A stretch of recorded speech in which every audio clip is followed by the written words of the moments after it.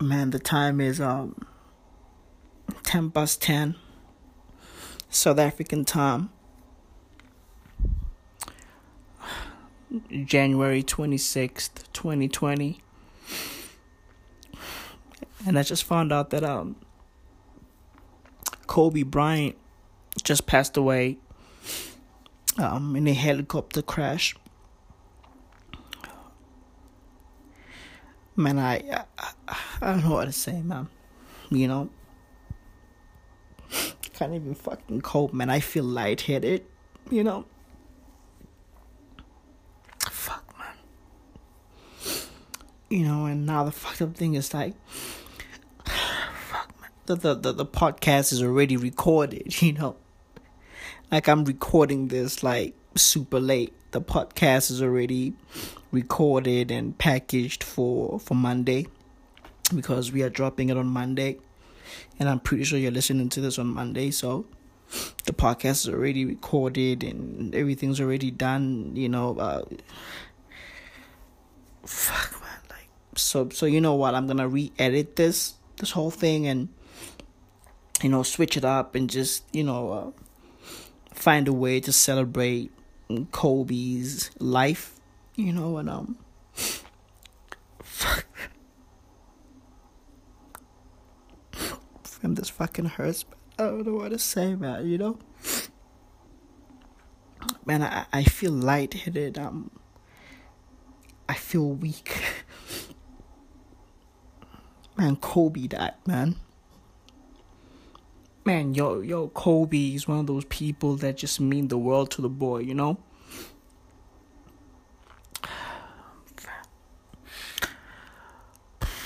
You know what, man, listen. Enjoy the episode, you know, try to, I don't know, man. I don't know, so, and I'm gonna clean myself up and, you know, and try to celebrate the life that he lived and celebrate all that he gave us. And fuck, man. I'm sorry, man. I'm sorry for crying, but fuck. Hey, I don't know what to say, man. Our exclusive interview with number 24, Kobe Bryant, one of the greatest basketball players of all time, calling it quits at the end of the season, ending an incredible 20-year career with the LA Lakers. I went one-on-one with Kobe about his big decision. Kobe Bryant! It is the end of an era. Records shattered, respect earned. And now, after 20 years and 5 NBA championships, Kobe Bryant will say goodbye to his first love, basketball. Everybody wants to know, why now?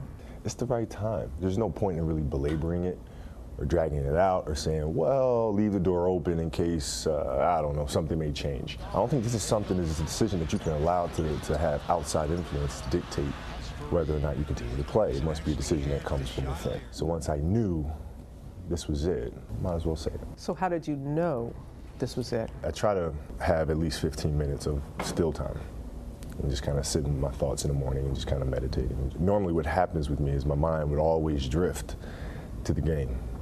Always. And then I found myself sitting there, my mind wouldn't drift towards the game all the time anymore. And that's when I started realizing, you know what?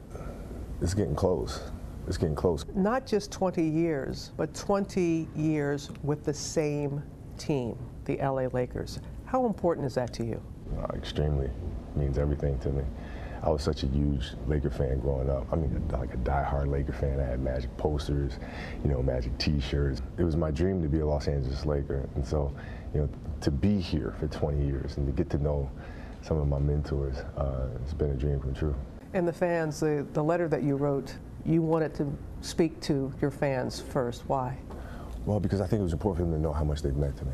The letter itself still doesn't do it justice, and how important they've been, how vital they've been in my career. And I mean, we grew up together, and That's such a beautiful thing. Was it a slow process to get here, or was it just one of those light switch went off and you said now? It was a slow process, and it was something that kind of evolved over the last 3 years, with the Achilles injury that really frightened me.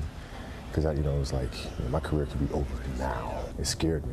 What am I going to do next? And then I trained hard, came back the next season, fractured my knee.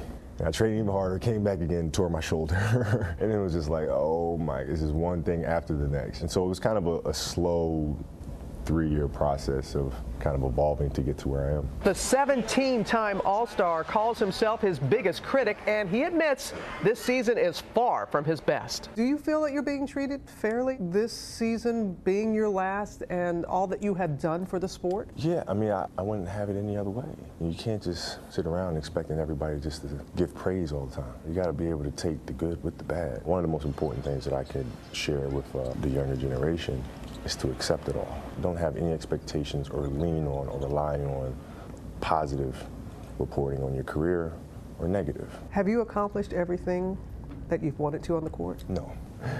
I wanted 8 championships. As a dreamy kid growing up in Italy, I wanted 8. Why 8? Because Magic had 5, and then Michael had 6, and I said, okay, we're going to win 8.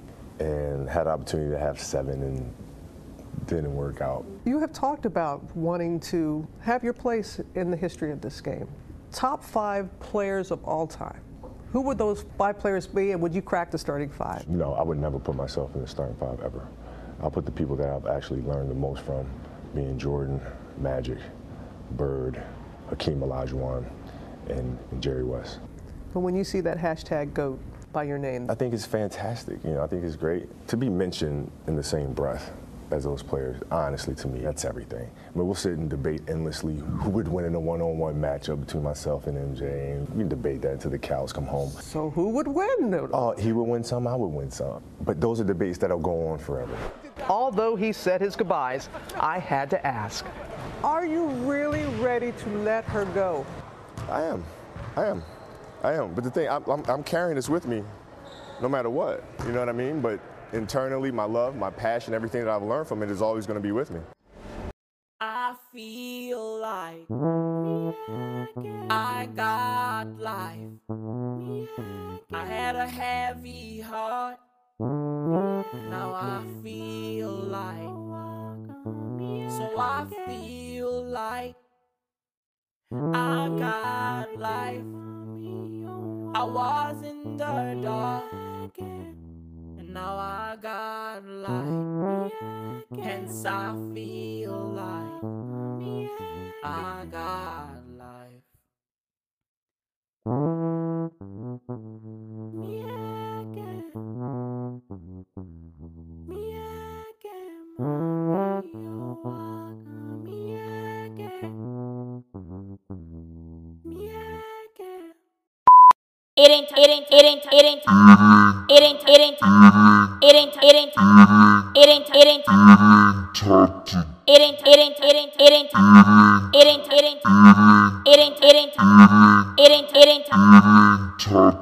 It ain't time to tell, niggas might as well, nigga. Shit is hot as hell, nigga. Please don't get triggered, nigga. Wigger, don't matter who you are, nigga. You ain't gotta look far, nigga. Maui's a fucking star, nigga.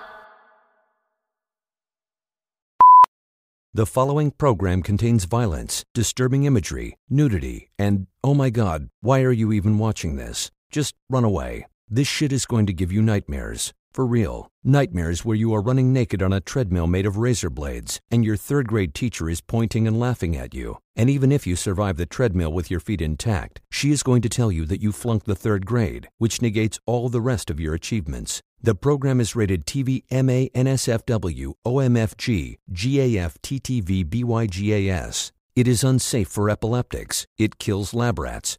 Why are you still here? This show came out of the dark recesses of a coked-up guy's mind who has just been given too much privilege and access, and now just takes a depraved delight in disturbing and scaring you. In fact, if we're being totally honest here, the original creator never expected a 3rd season pickup, so now he's just trying to think of creative ways to kill the characters off. Seriously, don't watch this. We can't warn you strongly enough. Do you need a doctor of some kind? What is the matter with you? Viewer discretion is advised. You wanna censor something, motherfucker, censor this.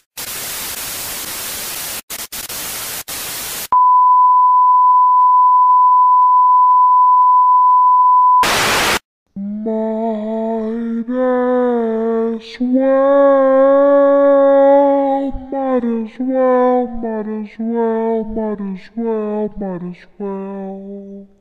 cornucopia of Jews.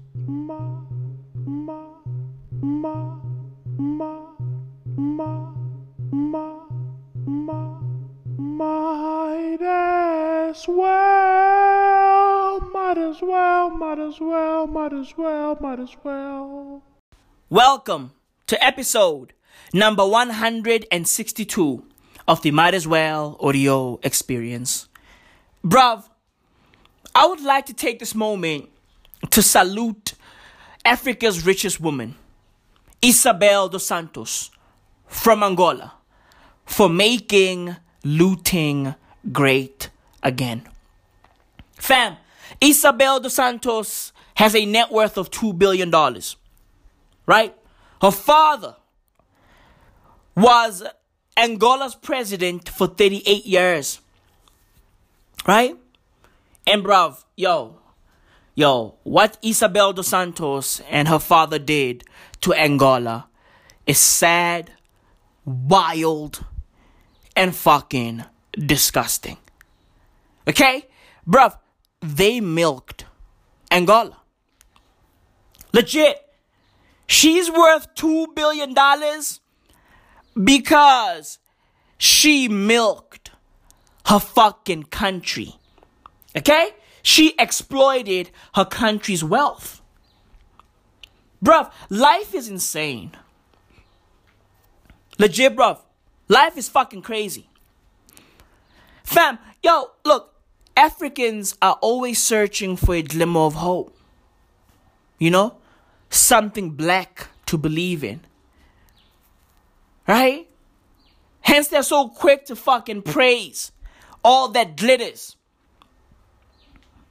Oblivious that same shit they're praising is the reason they are in the dark.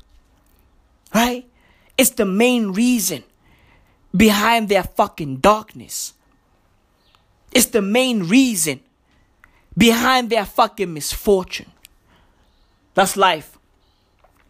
Bruv, Isabel dos Santos scooped up guapi from Angola and she fucking stashed it all around the world in shell companies, in tax havens, right? And she was helped by major US companies.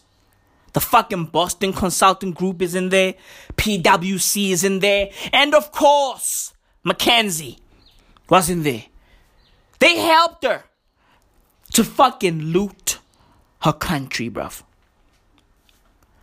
Bruv, yo, at this rate, Africa will never change. Legit, bruv. Africa will never change. And bruv, yo, it fucking pains me to say that. But look, bruv, like, this is no longer corruption. You feel me? This is now our culture. Looting is now African culture. Legit, fam. It's who we are. We are looters. Right? We don't give a fuck about our own people.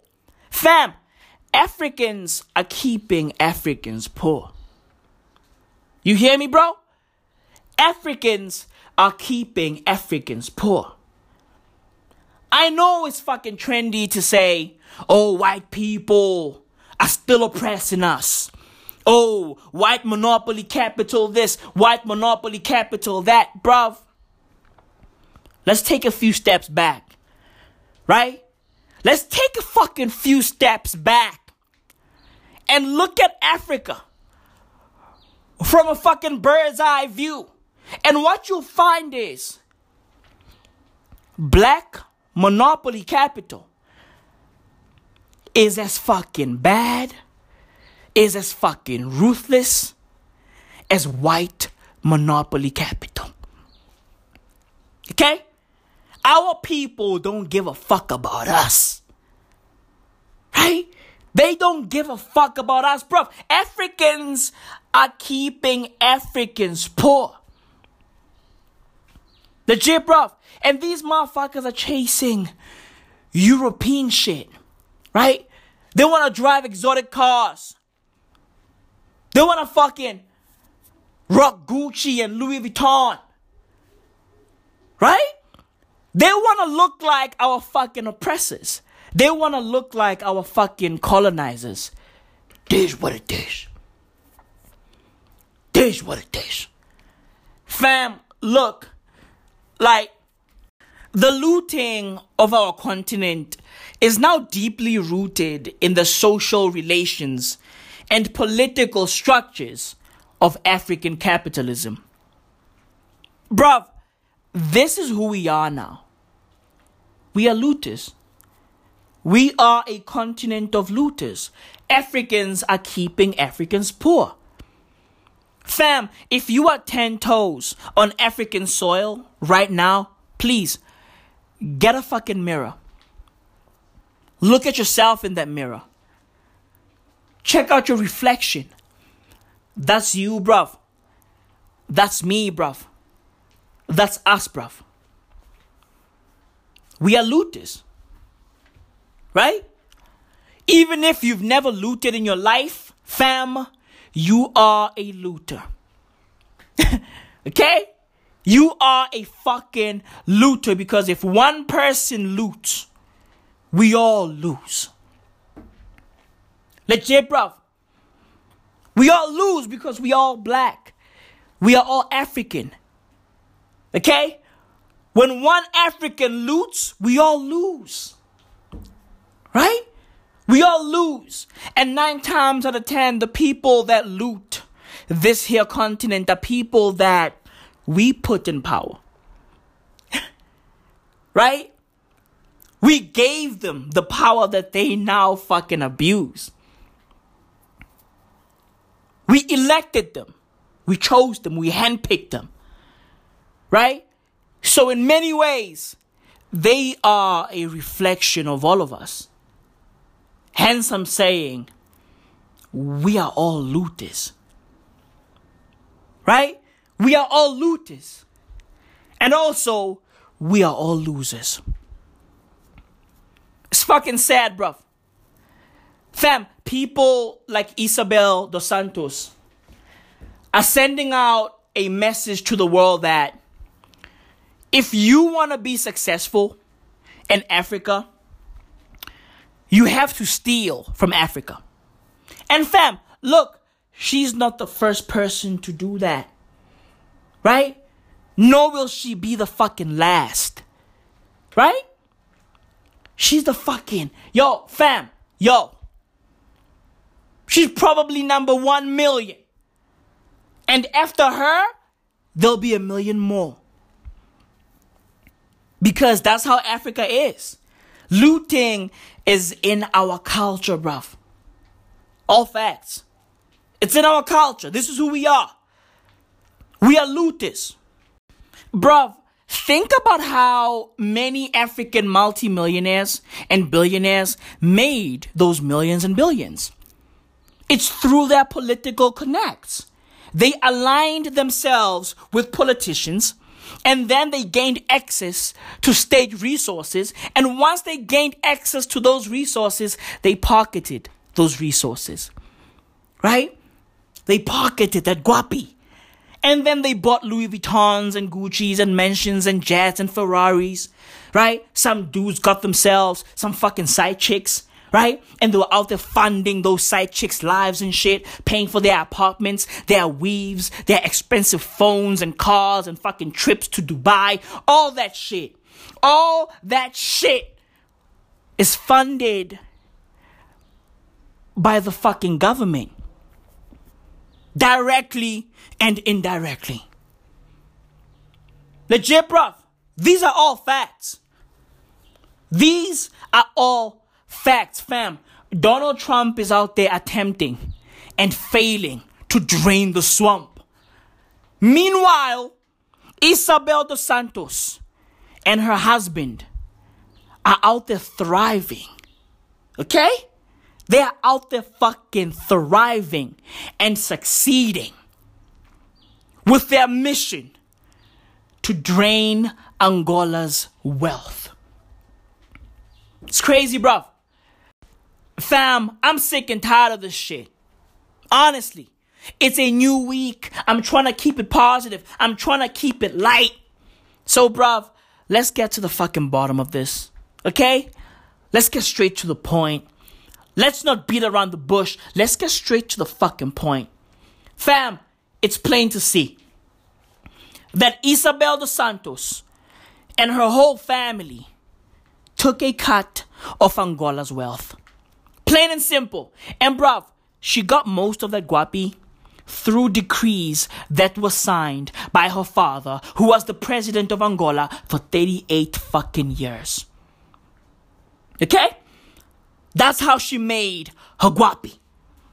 And bruv, look, if you don't know what a fucking decree is, how about go back to school? But you know what? It's fine. Okay? I'm a kind guy. I got you.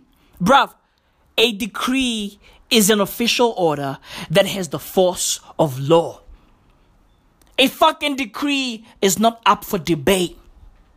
Okay? When a president signs a decree, hey bro, no debating.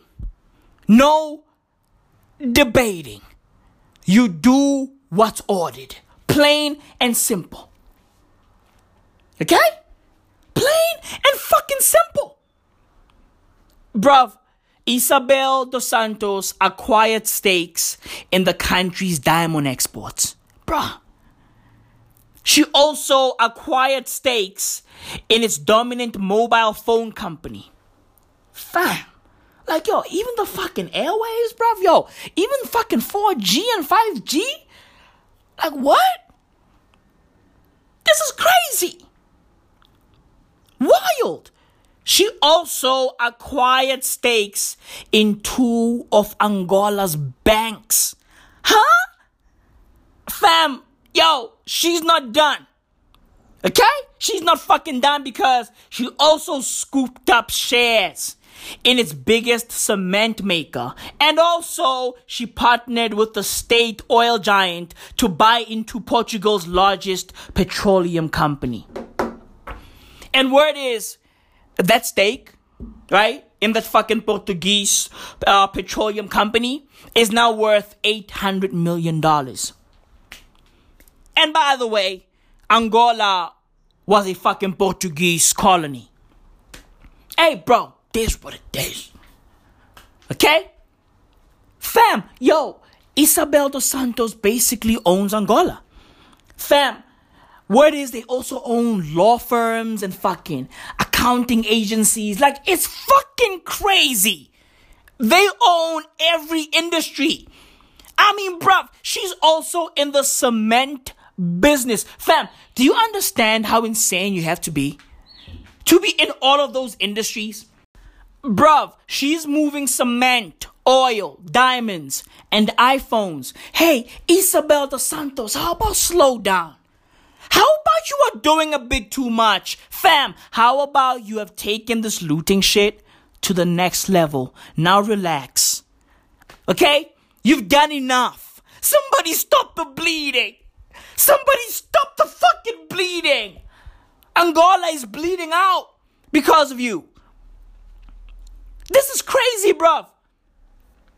And fam, while she's out there balling, buying mansions in Dubai, buying fucking yachts, throwing parties that cost $130 million, right? And by the way, by the fucking way, right? That party that she threw was for a jewelry company that she ran with her husband. And they ran that shit to the fucking ground, right? And Angola bankrolled that party. But here's the kicker. Angola didn't even know that they paid for that party. So, bruv, while she's out there big baller branding, right, in the UAE, Angola's people are poor as fuck.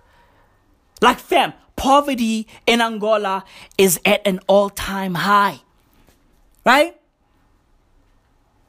And fucking kids are dying at 1,000 miles per hour because Angola has a super high infant death rate. While she's out there buying fucking yachts, right? And buying houses for $30+ million. People are suffering back home.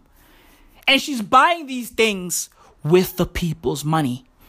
With the money that should be going back to the people. With the money that should be building hospitals, schools, right? And fucking parks for kids. She doesn't give a fuck about that shit, bruv. These people don't give a fuck about that shit. And do you know what's sad, bruv? The sad thing is, the poor in Africa still worship people like Isabel dos Santos. Like, bruv, they worship motherfuckers like that. Right? Because they view them as a glimmer of hope.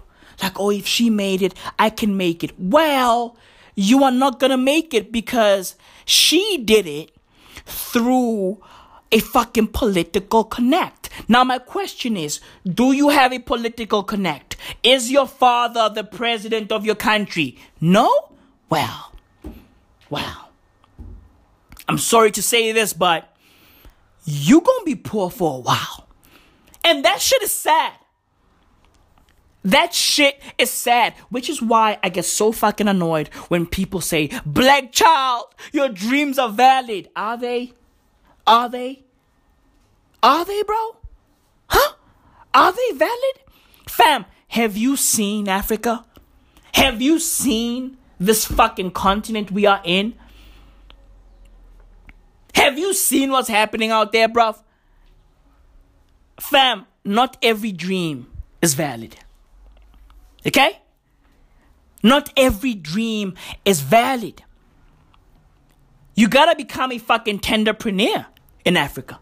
If you wanna win, you gotta scoop up tenders. Right? You gotta be affiliated with a political party if you wanna win in Africa. That's just how the fucking cookie crumbles. So, bruv, not every African child's dream is valid. Nah. Because Africa is a mess. And granted, every fucking nation on this here earth is a disaster. Right? Every fucking continent is a disaster. But fam, what's happening in Africa is fucking sad. It's fucking sad. Because most countries in Africa are ran by black people.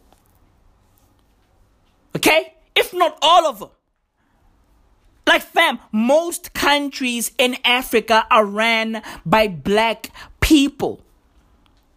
Fam, we are being robbed by people that look like us.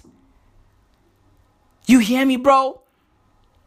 Like, fam, look, when I look at what African Americans are fighting for in America, I'm like, you know what? I get it.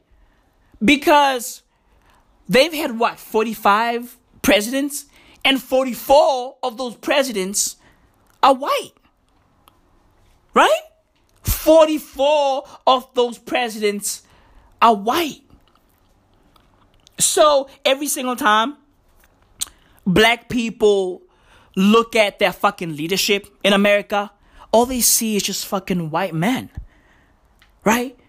And so, I understand their fucking anger. I understand their fight. But in Africa, when we look at our fucking leaders, they are all black men and women. We are being robbed by our own people. Africans are keeping Africans poor. Right? And the poor still worship these people who are robbing them. Because they're searching for hope. They're searching for inspiration. So they follow blindly. Without even realizing that, hey, bruv, the person you are following, the person you are worshiping is the reason why you are where you are at. He or she has played a huge role in keeping you where you are at. It's sad, bruv. It's sad.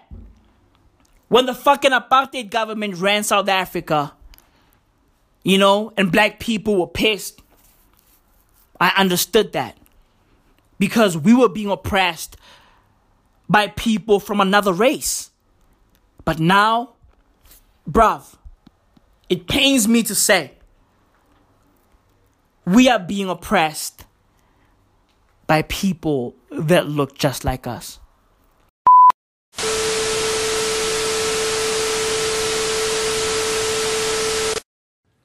This is the woman at the centre of an investigation dubbed the Luanda Leaks. Isabel dos Santos, the daughter of Angola's former president, a billionaire and Africa's richest woman. Success, she argues, is self-made. But a group of journalists say documents prove she ripped off her country to enrich herself. Our investigation, which took 8 months and more than 100 journalists to complete, found that Dos Santos, aided by her sort of a cadre of Western advisors, funneled hundreds of millions of dollars into offshore shell companies, and from there into all kinds of assets, including luxury homes and big businesses. Her father, José Eduardo dos Santos, ruled the country for almost 40 years until 2017. The group says he gave her big chunks of some of Angola's most valuable resources, and she built a business empire that stretched from telecommunications to banking and construction. She used to head Angola's national oil company, Sonangol, before being forced out by her father's successor, João Lourenço. His government has suspended some of her projects and seized an estimated $1 billion worth of assets in a corruption drive. Earlier this month, she told Al Jazeera it was a political vendetta. Definitely, this is a politically motivated attack. There's no doubt about that. My father was the former ruler of Angola. He was president for a very long time, and he chose not to stand for these elections. He chose not to stand in 2017, believing that it was important to have a transition. It was important for someone new to come. And unfortunately, the new people who came on board have now trying to conduct these politically motivated attacks on his family and especially on his children. Last month, Isabel's half-brother, José Filomeno dos Santos, went on trial for corruption. He's pleaded not guilty. Angola is rich in oil and diamonds, but it remains one of the world's poorest countries with a staggering wealth gap. The ICIJ accuses Angolan government officials, as well as Western financial firms, lawyers and accountants, of helping Isabel dos Santos stash away public funds. The Portuguese authorities are possibly investigating, and other governments around the globe are likely to take a closer look at some of the money that's flowed through their financial systems. Despite her legal troubles, Isabel dos Santos remains defiant. She's even considering running for president in Angola's next election in 2022. Alexia O'Brien, Al Jazeera. This is a fun game for me. Everybody's talking about Kobe Bryant and Michael Jordan. Oh, well, this is the matchup that everybody's been waiting to see. I learned a lot this game. A lot about how technically sound Michael was. Because it's one thing in watching him play, and then it's another thing in playing against him. He's now in a postgraduate course. Yeah, boy. Accelerated learning. His technique was flawless. I wanted to make sure my technique was just as flawless. Been down a half court, and he wanted to know how, when I turn around on my jump shot, how to feel the defense. I told him you should feel the defense with your legs. Once you feel the defense with your legs, you can take advantage of that. That was very inspiring for me.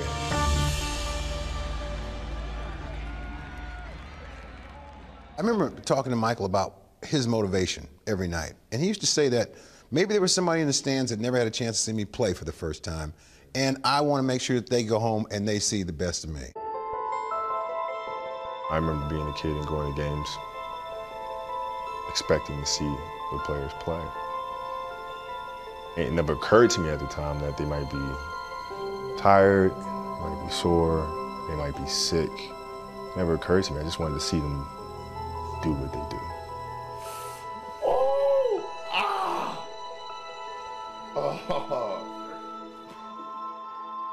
I think about that. It doesn't matter if I'm sick. It doesn't matter if I have a sprained ankle. the kid that's sitting in there might be the next me sitting up there watching and trying to get inspiration from that. I need to go out there and play. Oh, that's great defense there by Kobe. We're talking about at 36 years old, 19th season in the league, going against the best player on the planet.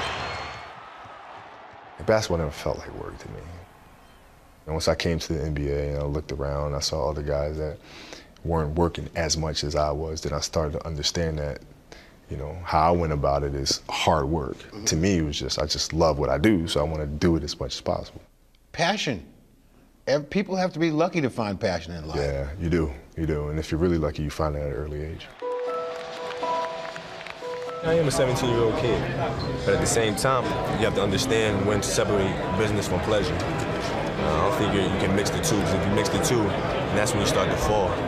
You know, now it's time to go in there, and it's time to do some work. Wow, did you see the move by the kid? That's Kobe. You see the finish by the kid? On the West Coast, LA Showtime, doing our thing. Down hard, Kobe Bryant. Oh! Back down, fadeaway. Kobe down the middle, in the air, shows up Crossover, the playground moves, shades going behind your leg like that. Here comes Bryant. Oh, mesmerizing 360 turn in the air and spin it in. Magnificent.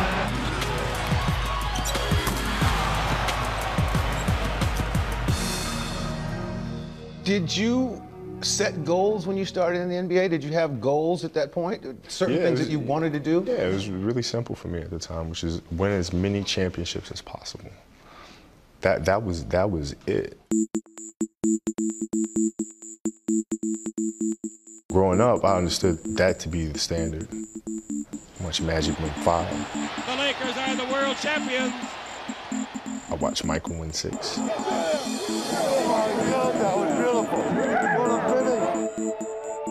finish. People talk about your relationship with Michael Jordan. Let me straighten this out first. The time at the Forum or wherever that was, Phil had Michael come to the game and they sat at the table. You remember that? I read somewhere where it said that you didn't challenge him or he didn't challenge you. It didn't happen. It did happen because I was sitting right there at the table, right at the table. So Phil asked Michael if he wasn't doing anything, just come by practice, maybe to want to play. Maybe we can find out what you got. Yeah. And then you said back, no, maybe I'll find out what you got. Right. And then he said back, well, you can't guard me. And then you said, you can't guard me. Right. How old were you? 21. You were 21 years old. There was a silent moment. And then when we walked out, when we walked down the hall, Mike goes, I love that dude, man. He's a warrior. Because you did not step back. It's like, well, maybe we'll see. Let's play. Right. When we can play tomorrow, I got shoes. That's a foul all day long. Oh, I know you ain't talking. I know you ain't talking. Hey, you only got 3 now. I get 6. I would get that foul. You only got 3 now. I grew up watching him, and I grew up having that same type of edge and competitiveness. I know where you're going. You gotta get up quick. If you knew where I was going, why you go for the fake? Mike, after you fake the ball, where else you gonna go? You left your feet. Yeah, but where else you gonna go? In the game, I go for you. I spun all the way around. I go for these ribs right here. Michael and I both know there's certain players that we can intimidate. Certain players are afraid. 4, 3, 2. That's all right. Hey, I shoot them better when the clock going down. But every now and then, you run into a player that has the same DNA that you do, has the same competitive spirit that you do. And you quickly realize that the bullying and the trash talking is not going to work with this person. I can guard you one-on-one. You get what? It's nothing. Oh, now I know you lost your mind. You score me? Yeah. What makes you think that? That I can score on you? Yeah. No, I'm pretty confident I can score. Why? Because you don't talk yourself into getting 50 dropped on you. Have you run into anybody playing today, younger players, that have that same fire, that same passion that you have for the game? Westbrook plays mean. Oh, with a vicious slam. He played mean like I did, with an aggression. Much the way I play.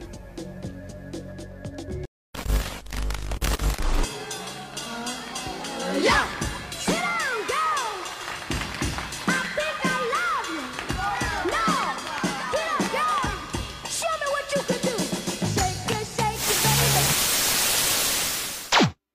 I'm fucking Maui Mao, bro. That's who I be, bro. Soothing relief for sore throats. Strepsils intensive. Alright, man. I hope these fucking lozenges help. You know? Hey, bruv, look, I'm just trying to protect my fucking throat. You know? Because I'm the fucking talent, darling. You know? I'm the talent, bruv. I'm the fucking talent. And this podcast is getting bigger by the day, so I gotta protect my throat. I gotta protect my voice. I gotta protect my mouth. You know? It's important. It's fucking important, bruv. Fam, last week Might As Well made it onto the top 200 podcasts on Apple Podcasts. Fam, like, that shit right there is humbling. You know, I think the highest we hit was around 90-something, right?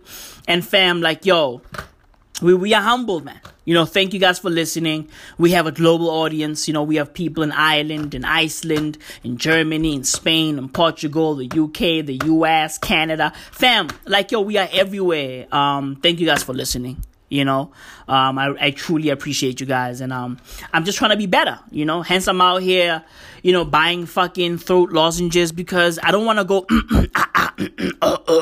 every single time I record. You know, I don't want to do that because I want to produce quality work, bro. You know, I want to give you guys a great product because that's what I'm about. You know, I'm about giving everything that I do my all.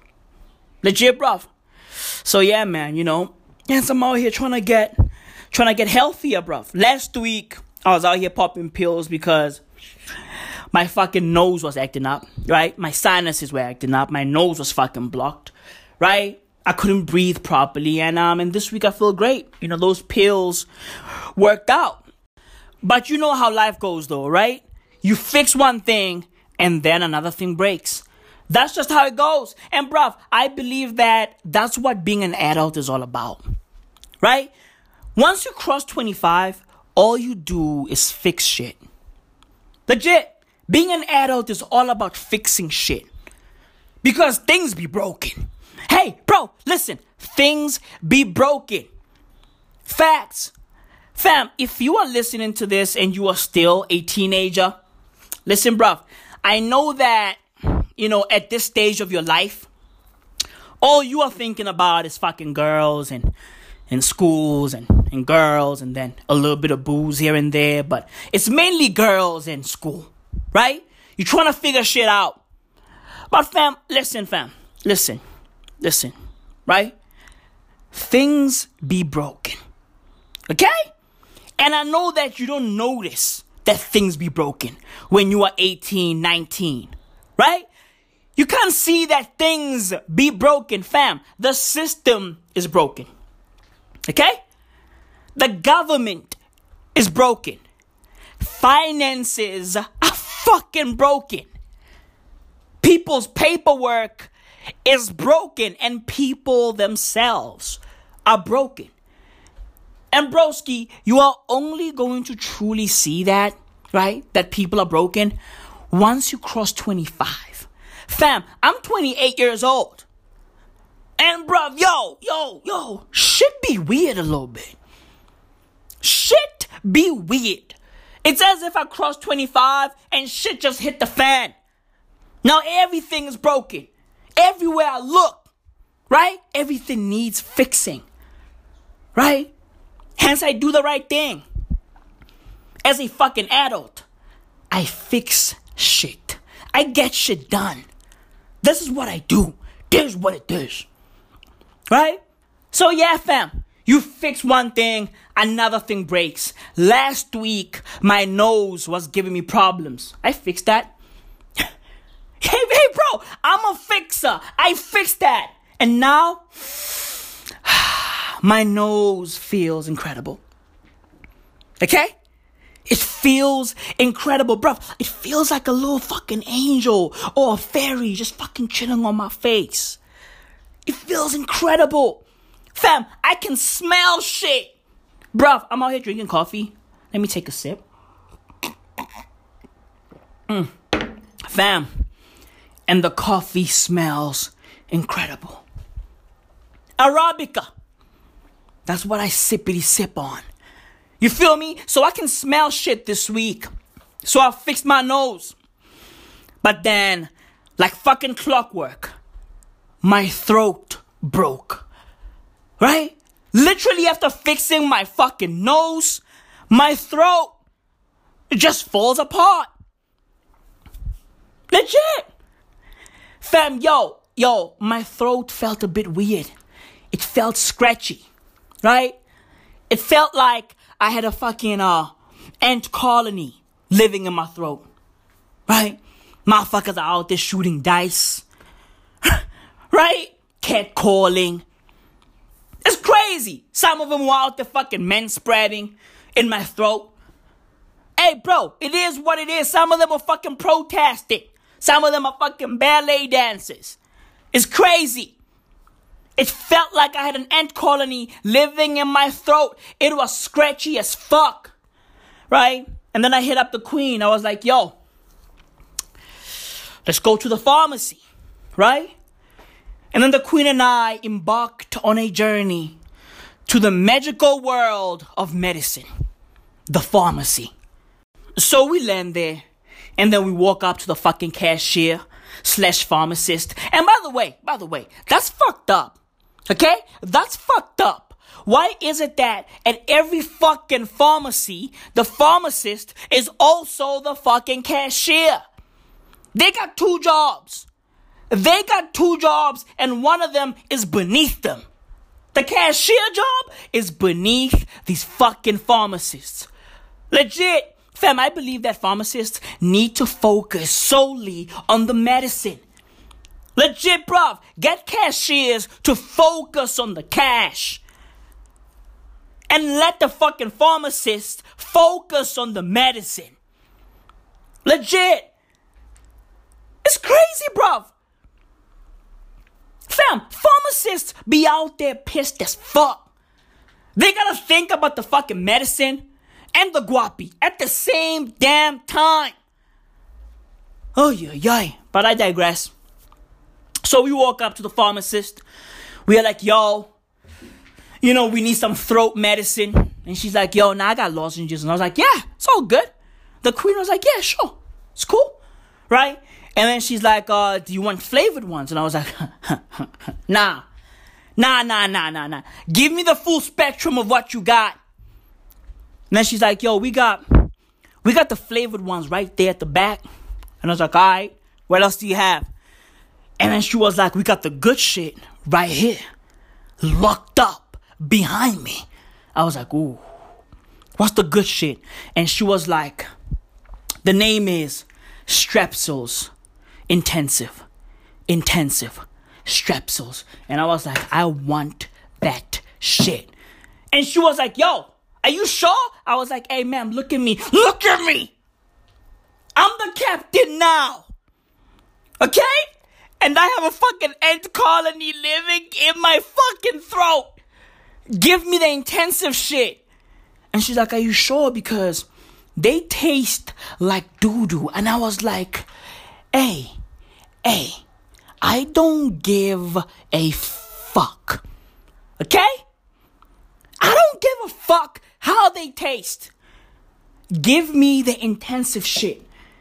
And she was like, all right, they gonna help you, but they taste horrible. And she was like, are you sure you don't want strawberry flavored ones? Are you sure you don't want orange flavored ones, lemon flavored ones, apple flavored ones? And I was like, ma'am, no, okay? Okay? I can't even act tough anymore. I don't want flavored ones. Don't give me flavored lozenges. Give me the good shit. Okay? Give me that shit that you motherfuckers have to lock up. Because you're afraid that people are gonna steal it. Give me that shit. You feel me? Fam, hey, give me that shit that could get me addicted. That's the shit I want. That's what I want. Because that's the good shit. Fam, every fucking medicine that can get you addicted is the good medicine. It always works. It always works. Fam, the generic bullshit on the normal basic ass shelves, that shit doesn't work. Okay? Fam, hey, I want the shit that has to be fucking locked up. Legit. All facts, that's the good shit. Pull my shit out of a fucking vault. Yeah. I want medicine that lives in a fucking vault. Because that shit right there is the good shit. There's a reason why it's under lock and key. There's a reason. That's the shit I want. And that's the shit I got. You feel me? That's what I got. That's why my voice sounds incredible this week. Can y'all hear that shit? I'm back, bruv. Fam, I got home, right? Opened the fucking pack up, right? Popped one. And I started sucking that shit. And I felt that shit melt in my mouth. Listen, bruv. Once in a fucking while, as a grown-ass man, shit has to fucking dissolve in your mouth. Once in a while. Okay? You gotta have shit dissolving, melting in your mouth. You gotta have shit going from fucking solid to liquid in your mouth. Once in a while. That's where I'm at right now. Fam, let me tell you this. Strepsils Intensive works. And by the way, this is not a fucking ad. We don't do ads on Might As Well. This is real life. And talking about ads, fam, we are backed by a whole luxury brand, right? And we don't even advertise their shit. We don't talk about EXO royalty shoes, bags, none of that. You know why? Because we are not about that life. We too real for that shit.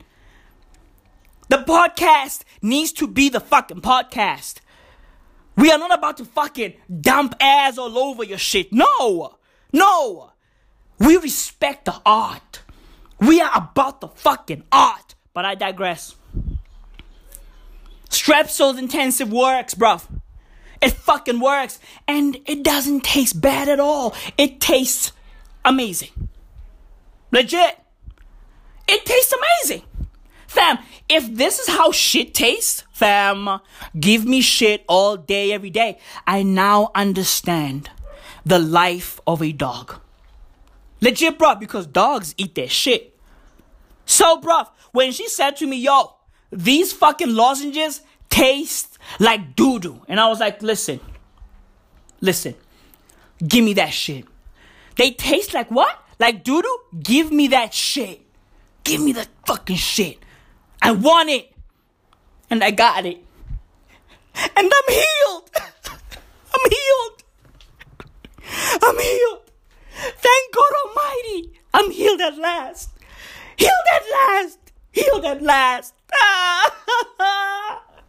Legit. Fam, my voice is on some fucking CDQ type shit. Okay? HD type shit. Lossless. Can you hear that shit? Lossless. You can hear every fucking word. Every fucking letter. Lossless. HD high definition. That's what I got. Fam. Yo, when my throat started acting up, I was worried a little bit. On the real. I was fucking worried. Because there's a new virus out there, bruv. You know? And this virus is out there running through China like a hot knife going through butter. Okay? The virus is called coronavirus. Now, bruv, I know some of you motherfucking alcoholics out there are like, Puzafa, mfuna macorona, mfuna ukuphuza, Mexicano alcoholic. Wait, angkaya boy, phuze lapho ngidagwe. Right? Hey, I'm not talking about Corona, the fucking alcoholic beverage. Okay? I'm talking about Corona, the virus. Coronavirus. It's out there killing people in China at 1,000 miles per hour. Word is, as I'm recording this, 17 people are now dead. What? Huh? Wait. Who? 17 people. Fam, this is insane. This virus is fucking wild. 17 people are now dead. This is a very large outbreak. This is Dr. Bill Schaffner. I'm an infectious disease specialist and public health person. Coronaviruses are a whole family of viruses. For the most part, they don't cause any real clinical illness except the occasional cold. But you know, from time to time, there's a rogue coronavirus that develops. We remember SARS 2002, 2003, and then there was another, the MERS virus, the Middle East Respiratory Syndrome virus. This new virus, like those other rogue viruses, probably was first transmitted to humans from animals.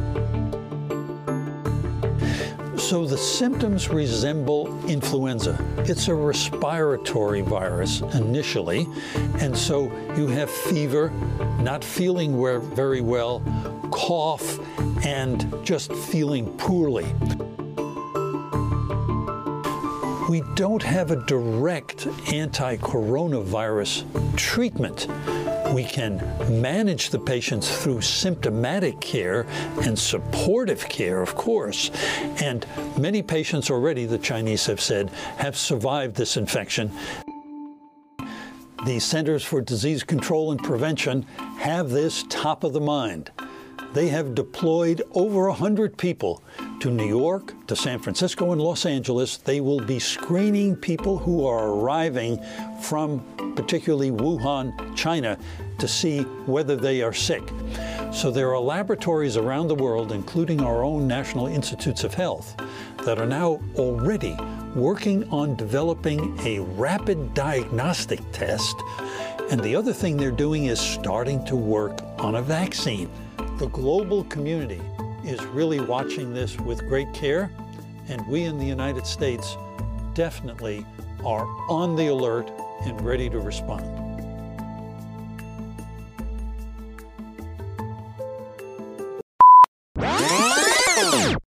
And there's been 473 coronavirus pneumonia cases reported thus far in China. As I'm recording this, I don't know what's going to happen tomorrow, okay? But as I'm recording this, there has been 473 cases reported of this shit in China. This virus is running rampant, bruv. Legit. So, bruv, when my throat was acting up, I was worried. Honestly, I was fucking worried. Because South Africans love China. Okay? They love China. Motherfuckers fly out to China all day, every day. Legit. All day, every day. It's crazy, bruv. Because I checked out the fucking symptoms, bruv. Oh. Whew. Fam, those symptoms are wild. Those symptoms are fucking insane. Word is, the infected develop upper respiratory symptoms, including a runny nose, cough, sore throat, and sometimes a fever that can last a few days. Fam, let me tell you this. Fam, when I saw a runny nose and sore throat, I almost cried. Okay? I freaked out. I was like, holy shit. Holy fuck.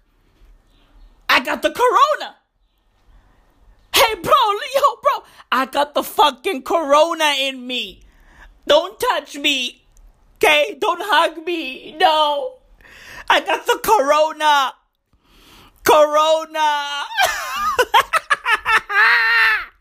Legit, bruv.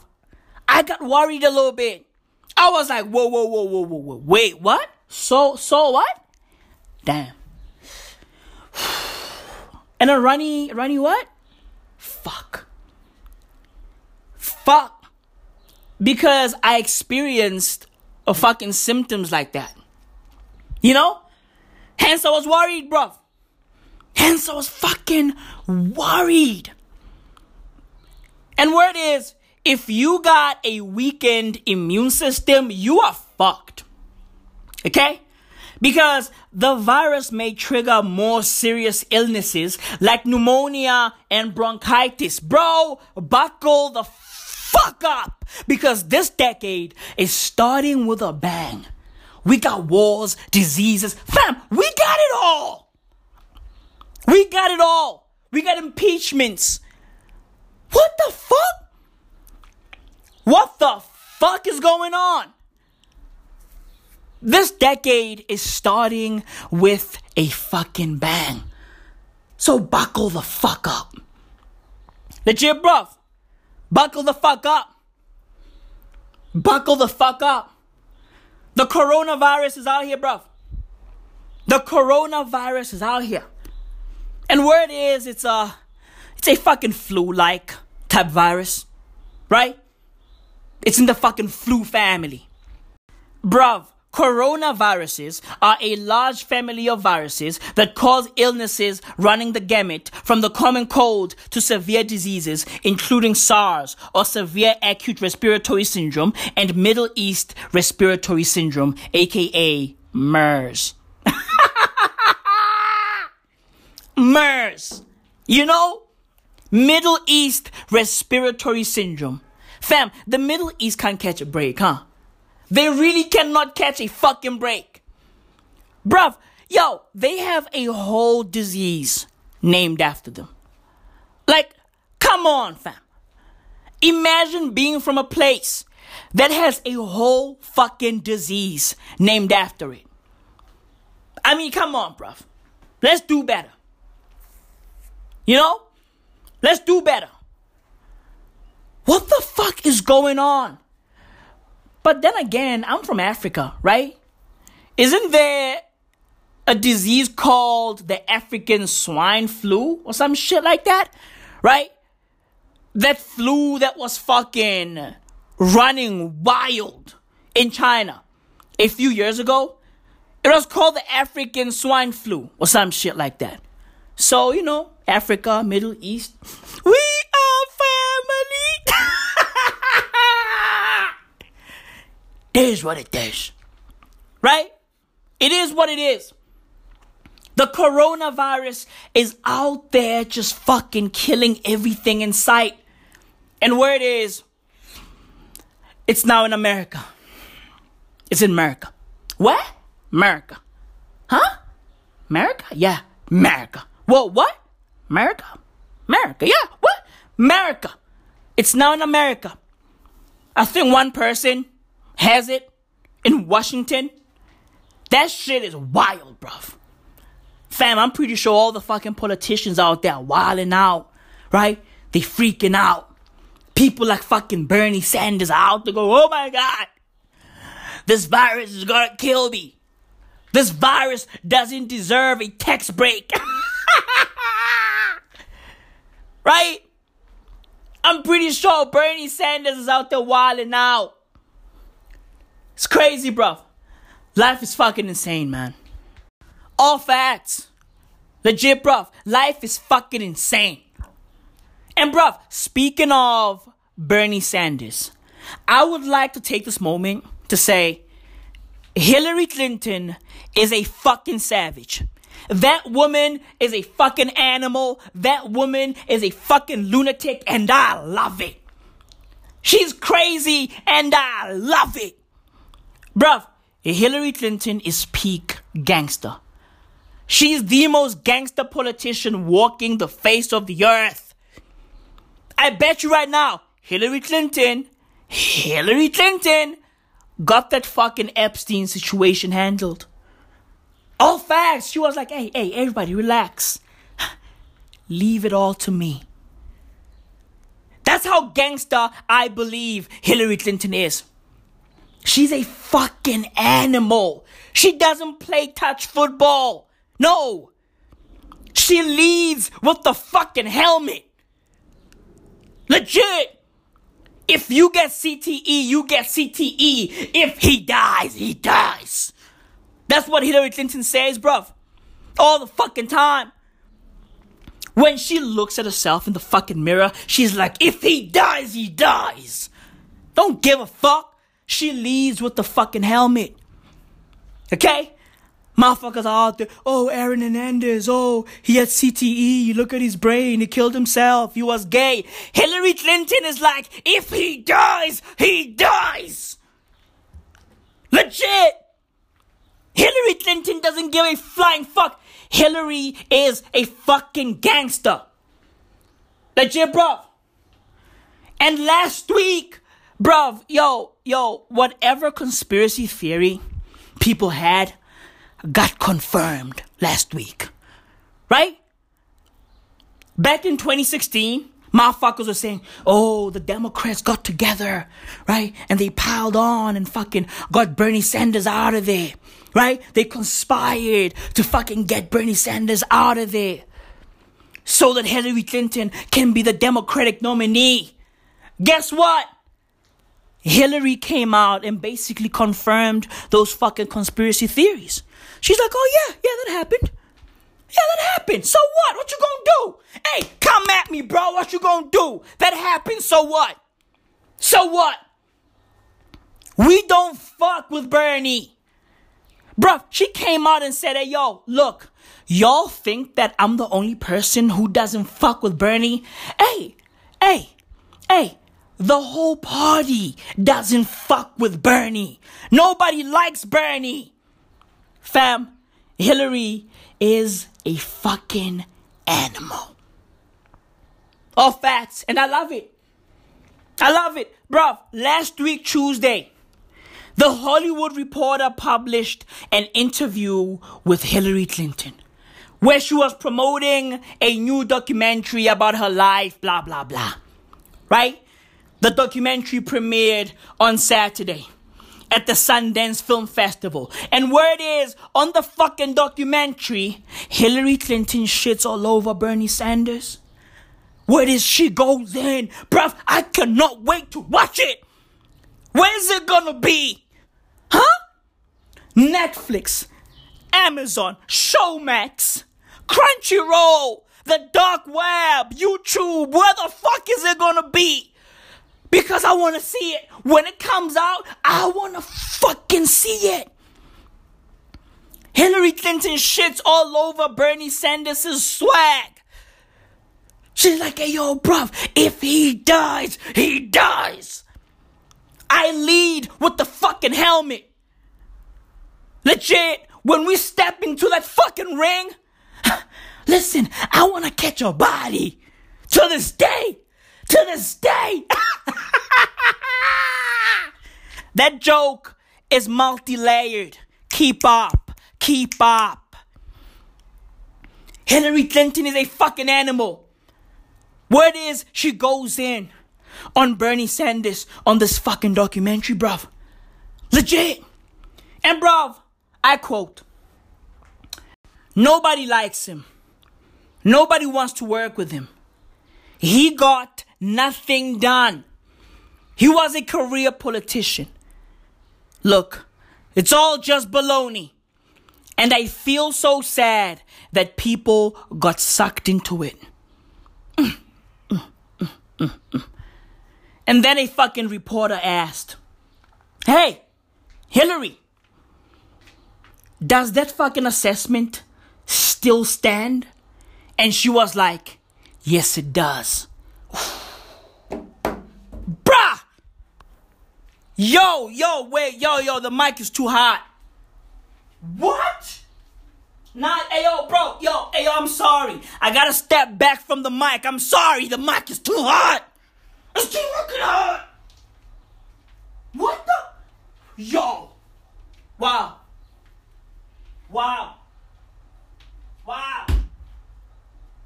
Yo, what?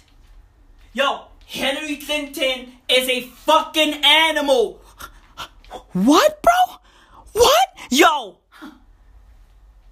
fam. Wow. Ali Pumbaye. Hillary Pumbaye. Clinton Pumbaye. What the fuck? Rumble in the motherfucking jungle. Watch Bernie Sanders crumble. What the fuck is going on? Bro, yo, Hillary Clinton got bars. Okay? She got bars, and she doesn't give a fuck if you got MERS or SARS. Okay? If you die, you die. Bro, wow. Hey, yo, Hillary. Does that assessment still stand? Yes, it fucking does. Nobody likes him. Nobody wants to work with him. He's a piece of shit. Bro, yo, fam. If you had fucking doubts that Hillary Clinton and the Democrats don't fuck with Bernie Sanders, well, Hillary just fucking proved that they don't. If you had any fucking doubts, Hillary just fucking said, hey, yo, nah, no doubts. Okay? Don't be out here doubting. Nah, no doubts. We don't fuck with him. Wow. What a time to be alive, bruv. What a fucking time to be alive. If he dies, he dies. Wow. Incredible. Bruv, Hillary Clinton is the GOAT. Like, fam, at this rate, she is the GOAT. She has never been president, but she moves like a president. Bruv, yo, I've never seen a person move like this before. Bruv, she moves like she is a president. Wow. You gotta respect that, bruv. You gotta respect that. Hillary Clinton is a fucking animal, bro. A fucking animal. And I respect that shit, bro. I really do. I really fucking do. Yo, power is wild, man. Power? Yo, power is fucking insane. Power makes people just fucking go flat out crazy. Legit. Power and money, bro. Power and fucking money. You know? It makes people just fucking lose it. Legit. Look at fucking Hillary Clinton, bruv. Yo, Hillary's wildin'. Yo, she's fucking wildin'. She's crazy, bruv. You know? She's crazy. What a time to be alive, bruv. What a fucking time to be alive. And talking about power, this Jeff Bezos cheating scandal is just a gift that keeps on giving. Legit, bruv. It's fucking wild. It never stops. So, fam, if you don't know what happened, Jeff Bezos cheated on his wife, right, with a lady by the name of Lauren Sanchez. And Jeff and his wife ended up divorcing, and his wife is now the richest woman in the world, right? Legitimately Isabel dos Santos, legitimately, okay, get your money like all the other women. Divorce your husband. It's all jokes. It's all fucking jokes. Okay? So Jeff divorced his wife, and now his wife is worth like 40 billion or some shit. Right? Now fast forward to today. This fucking story came out in a very fucking shady way. Right? Jeff's phone got hacked, and the people that hacked his phone got his fucking naked pictures and fucking texts and all of that. Blah, blah, blah. Long ass story, right? We all know how that went. And now, the investigation of that particular hack is complete. The results are out. It turns out that the person who hacked Jeff Bezos' phone is Saudi Prince Mohammed bin Salman. Fam, yo, this guy, Mohammed bin Salman, is the greatest lunatic of all time. All facts. He's just fucking wilding out. So yeah, him and his fucking goons hacked Jeff Bezos, who was the richest man in the world at the time, right? I don't know if he still is. I think Bill Gates is now back at number one, right? Because, you know, Jeff divorced and, you know, he had to part with a few billions. I mean, this is what it is, you know? This is what it is. Now he's like the second or third richest person in the world. Hey, bro, that's how the fucking Amazon cookie crumbles. Okay? It is what it is. So, bro, let me paint the picture. April 2018. The notorious MBS and Jeff Bezos are at a fucking dinner in LA, right? They were out there eating iguanas, fucking eating fucking tigers and polar bears, pandas, right? Exotic shit, right? Shit that's literally going extinct. They were out there having fucking rare snakes and shit. And while they were out there having rare snakes, you know, I'm pretty sure the notorious MBS was like, hey, Jeff, hey, how about you bring your Amazon empire to the Saudi soil, and you can sell your goods there, and we make money, bada bing, bada boom, right? And Jeff, because he's fucking greedy, he was like, yeah, I'd like that very much. And then they exchanged numbers, right?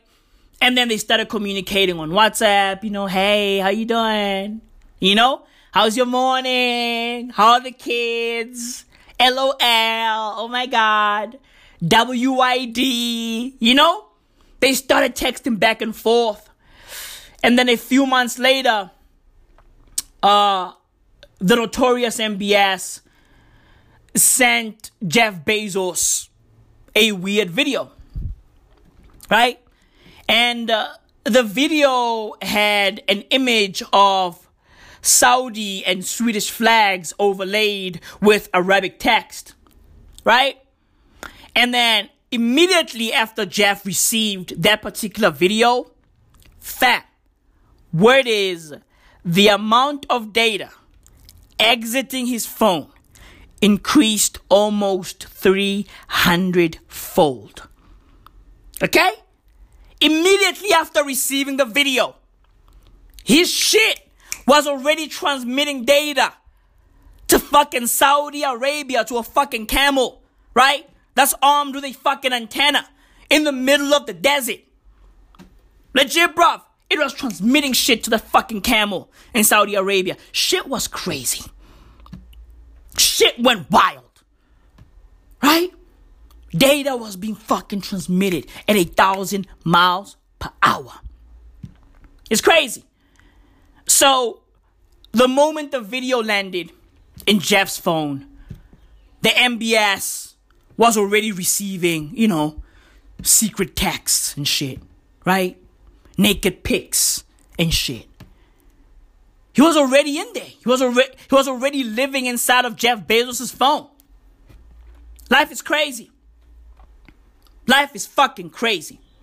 And then, in November 2018, Jeff Bezos received a message from the notorious MBS yet again. And this time, it was a single photo of a woman who strongly resembled Lauren Sanchez, Jeff Bezos' girlfriend, right? And mistress, with whom Mr. Bezos was having an affair at the time, right? The photo was captioned, "Arguing with a woman is like reading the software license agreement. In the end, you have to ignore everything and click agree." That's the fucking caption on the photo. Fam, yo, imagine talking about girls with the Notorious MBS. Imagine having locker room talk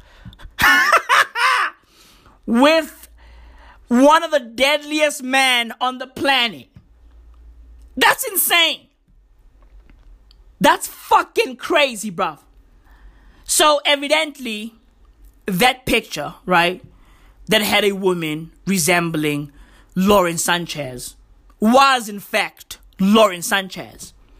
Because the MBS had Lauren Sanchez's picture because he was living in Jeff Bezos' phone. Life is fucking crazy, bro. All facts. Now, fam, you may be out there chilling and asking, "Hey, yo, Maui, why would the Notorious MBS hack Jeff Bezos' phone?" Well, it's simple. Jeff Bezos owns the Washington Post. And Jamal Khashoggi was a writer for the Washington Post. He used to write columns there all the time. And he used to attack the Saudi regime on the Washington Post all the fucking time. Legit, that was his platform, right? That's where he went in on the fucking MBS and everybody else in Saudi Arabia who fucks with him, right? So, evidently, the Notorious MBS saw the whole operation as a fucking threat to him, right? Including Jeff Bezos, because he owns the whole thing. He owns the platform. So he was like, you know what? I'm attacking them all. Hey, I don't give a fuck. Hey, Abdul, come here. We are killing them all. We are killing them all. Eliminate. Boom, boom, boom. I see fire. Boom, boom, boom. All facts. So he went after the whole operation, right? He hacked Jeff Bezos, and then he killed Jamal Khashoggi. That's how it goes. That's how this fucking Saudi cookie crumbles. That is what it is. You know? That is what it is. Life is insane, bruv. Bruv, yo, this Jeff Bezos cheating scandal is just wild, huh? Like, fam, once upon a time, Jeff Bezos was the most respected person in technology. Right? Everybody hailed him as a fucking genius. Right? Everybody fucking saluted him, praised him. He was the fucking king. And he ran an airtight operation. Legit, he was hard to get, hard to crack.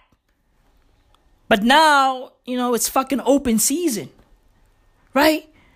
He went from being regarded as a fucking genius to being on TMZ every day. Alongside Ray J and fucking Safari and Kim Kardashian and the fucking West family. Like, it's fucking wild. Wow. This is what happens when you fuck the wrong woman. This is what happens. You know what? This is what happens when you fuck the wrong person, period.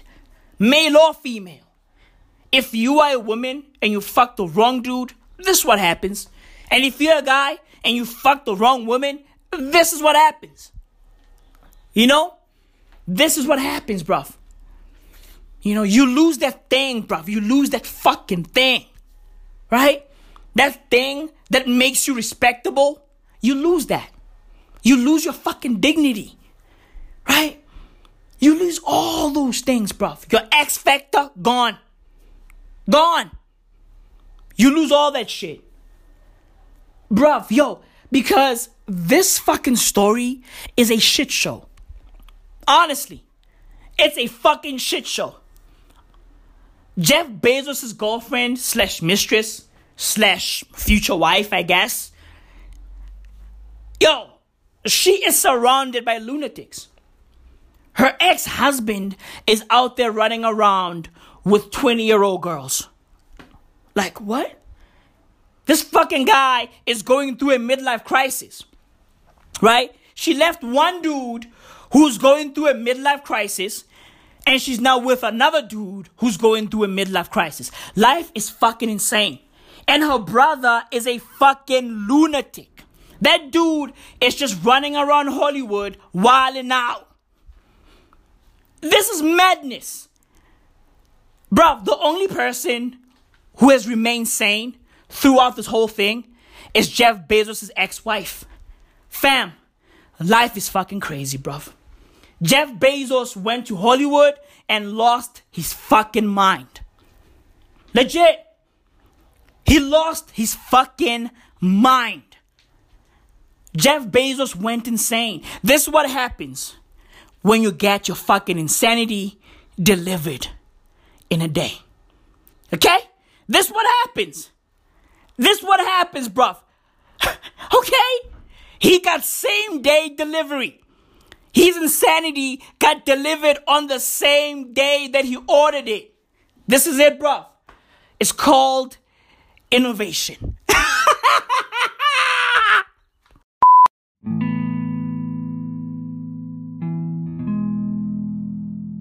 When I was a kid, when I was in high school, I was growing up through the ranks when Kobe came into the league. It was, it wasn't a dream of mine to come straight, from high school at that point in time to the NBA. But I was like, wow, a 17-year-old, 18-year-old kid being able to make that leap, that's pretty damn cool.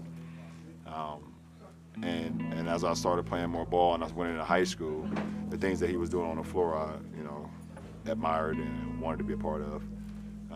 I went to ABCD camp, and he came and talked to all the kids that was there, and I happened to be one of the kids that was there, and I was just listening. I was just trying to soak everything up I could, and I remember one thing that he said. He was like, if you want to try to be, great at it, or want to be one of the greats, you got to put the work in.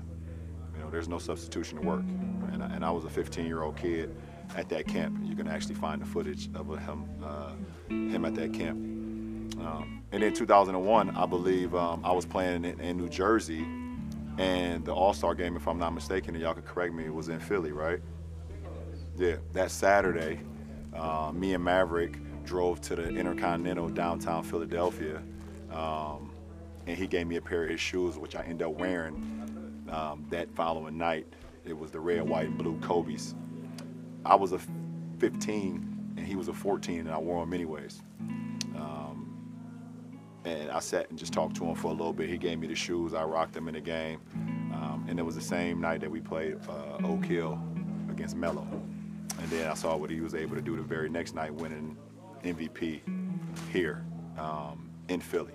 That following night. As I got drafted, I still just admired him. Seeing what he was able to accomplish, winning championships, being early in his career where, he learned from the misses that he had against the series against Utah, and he just used that as motivation and got better and better and better to him winning multiple championships, and continued to admire him throughout my high school rank. And then as competitors, just seeing the work ethic that he put into the game. He had zero flaws offensively, zero. You backed off of him, he could shoot the three. You body him up a little bit, he can go around you. He can shoot the mid-range, he can post, he can make free throws. He had zero flaws offensively. And, that's something that I admired as well, just being at a point where the defense will always be at bay, where they couldn't guard you at all offensively, where you just felt like you was just immortal offensively because of your skill set and your work ethic. We take it down to 2008 where we become the Redeem team. And it was a dream come true for me to be able to line up alongside of him. Just admiring him for so many years, and seeing him from afar, and then being able to be in practices with him, and me watching and learning. So on. I mean, it's just too much. It's just too much. The story is just too much. It doesn't make sense. And just to make a long story short, now I'm here in the Lakers uniform in Philadelphia, where he's from, where one of the first time I ever met him, gave me his shoes, he won All-Star Week. It's surreal. It doesn't make no sense, but the universe just puts things in your life, and when you live in the right way, or you just giving everything to whatever you're doing, things happen organically, and it's not supposed to make sense, but it just happens. And I'm happy just to be in any conversation with Kobe Bean Bryant, one of the all-time greatest basketball players to ever play, one of the all-time greatest Lakers. The man got 2 jerseys hanging up in Staples Center. It's just crazy.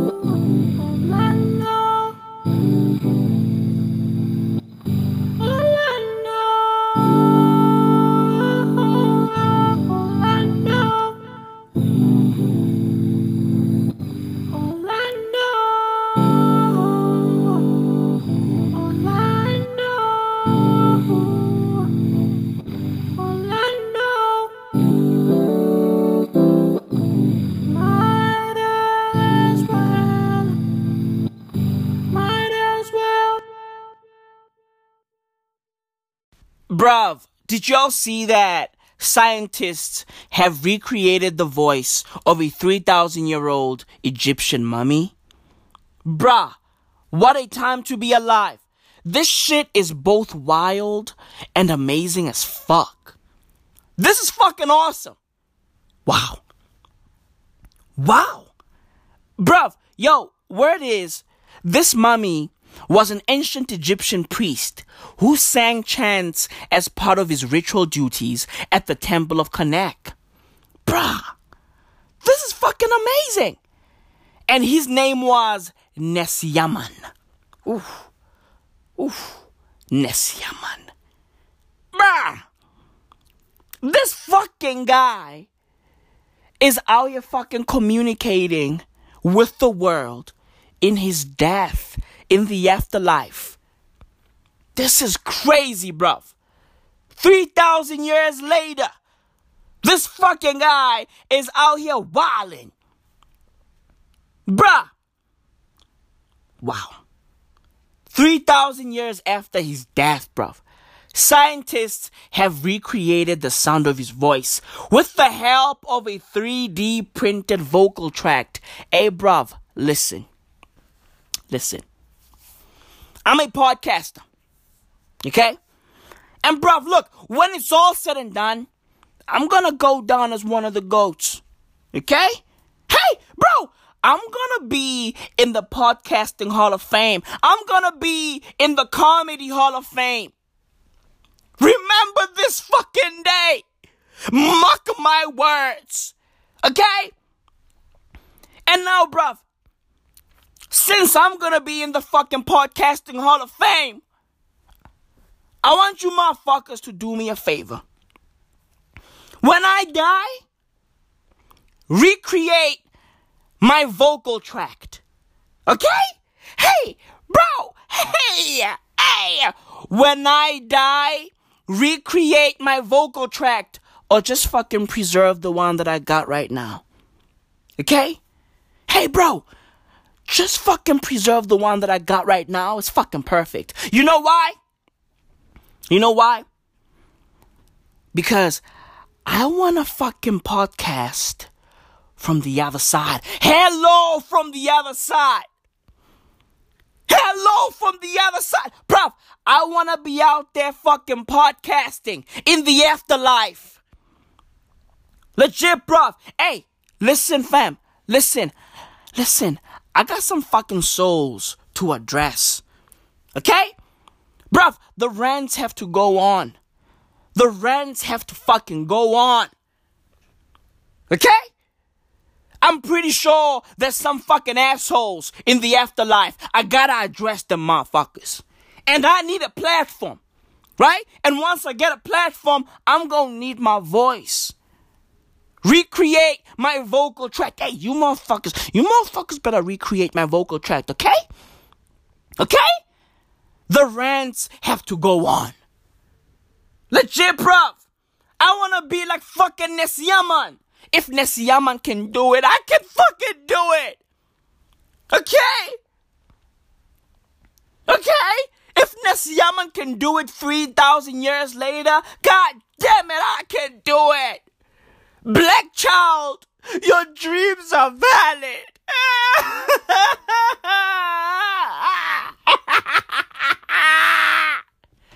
Okay? Recreate my fucking vocal tract. Use a fucking 3D printer, a Canon printer. Hey, bro, I don't care. Okay? Print my fucking vocal tract on a piece of paper. I don't give a fuck. Just recreate my vocal tract, bro. Recreate my shit. Legit. Recreate my vocal tract. All facts. All fucking facts. And bruv, as if this Nesiaman story cannot get any wilder. Right? Word is, Nesiaman's coffin had inscriptions that showed his dying fucking wish. And his dying wish was to be able to speak after his death. Bruv, Nesiaman was a fucking visionary. Okay? Bruv, yo, listen. There's a lot of fucking false prophets out there. Okay? There's a lot of fucking fake-ass priests out there. Right? Motherfuckers be out there robbing people, buying jets and shit. Fam! Nesiaman was a real priest. This fucking guy was touched by God. Okay? Bruv, hey, Nesiaman was touched by fucking God. Legit, bruv. Legit. Nesiaman was touched by God, and in the words of Kanye Jesus West, Jesus is king. Okay? Jesus is king. Bro, Nesiaman saw the future. He was a fucking futurist. This fucking guy was a futurist. He saw the future. Legit. He fucking foresaw today. Legit, bruv. He saw the rise of AI, the rise of the fucking robots, right? The rise of Amazon, the rise of Tesla, the rise of Apple. He saw it all. And he was like, you know what? My dying wish is simple. I want to be able to speak, right? Once I'm gone. That's my fucking dying wish. I want to be able to speak after my death. And listen, it's not going to happen today or 10 years from now or fucking 100 years from now. But it's going to happen one day. It's going to happen one day. And now, 3,000 years later, it happened. It fucking happened. Listen, hey, black child, your dreams are valid. Okay? Your dreams are fucking valid. Legit, bruv. Nesiaman had a dream. He had a fucking dream that one day, once he has perished, he will still be able to fucking communicate. Nesiaman had a fucking dream. Okay? He had a dream. He dreamed a dream. And his dream was the biggest dream of them all. To be able to communicate with the living. With the fucking living. Bruh, this is incredible shit. This is incredible shit. Bruv, what a time to be alive. Wow. Bruv, listen to this shit. According to the study, The exact dimensions of an individual's vocal tract produce a sound unique to them. Bro, my fucking vocal tract is fucking creating this sound right now, and this sound is unique to me. Me! Okay? Only I sound like this. Only I sound like this. Fam, I'm out here doing vocal gymnastics. Can you hear that shit, bro? I can go high. I can go low. Hey, bro, I can do it all. I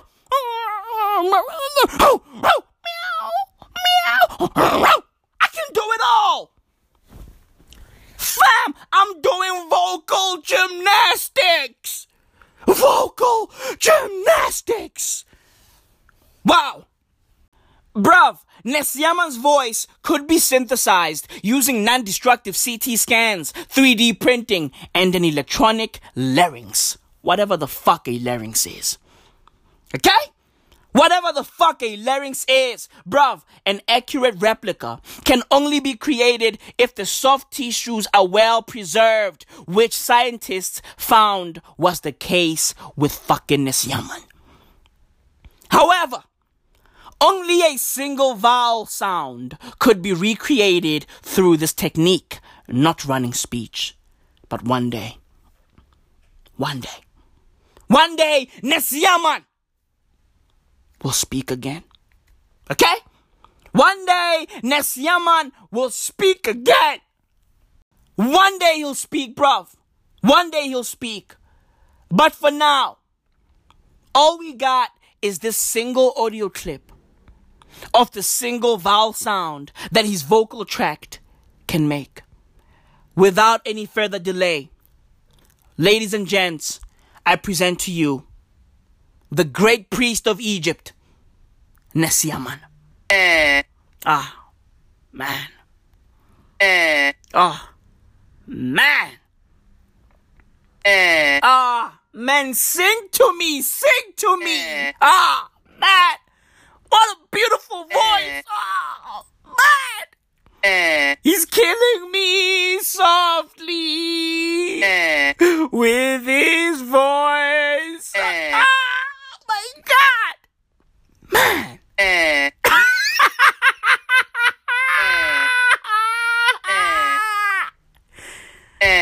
Wow. So this is the great Nesyaman. Wow. This is wild. Ayo, Nesyaman, I've got a few questions for you. Question number 1, how do you feel about the current state of humanity? Yep, I agree. We are fucked. Oh, you think that Trump is gonna win the 2020 elections? Listen, I agree with you. Why do you think he's gonna win? Because the Democrats are fucked up. Yep, I agree. I agree. You know? Nah. Don't say MAGA. No, don't say MAGA. Oh my God. Okay, Nesyaman is saying make America great again. Hey, bro, I don't agree with his views. And he said, fuck y'all if y'all don't think America should be great again. Hey, bro, this is Nesyaman's views, not mine. Nesyaman just said he can speak for himself. Okay, cool. Speak that. Okay. Yo, you wildin'. Nah, you wildin'. What? Nesyaman just said Tupac is still alive. Relax. Hey, relax, bro. Relax. I'm breaking it down to the people. I'm out here fucking translating. Oh my God. You know what? Speak for yourself. Fucking asshole. Yo. Yeah, they can't understand you, bruv. They can't understand you. Oh, mirror. I'm the only person who understands you. Okay? Hey, relax. Hey, listen. Nesyaman said Tupac is still alive. Tupac is in Cuba. Yeah, I know. He's in Cuba. Okay? He's in fucking Cuba. Nesyaman, relax. Nesyaman is saying, there's no heaven, no hell. Oh, yeah, there's no heaven, no hell. Earth is heaven and hell at the same damn time. As a matter of fact, heaven and hell, relax, bro. Heaven and hell lives in all of us. That's what he just said. That's right. Bruv. Hey, and then he just said peace to the Middle East. Ladies and gents, Nesiaman. You know?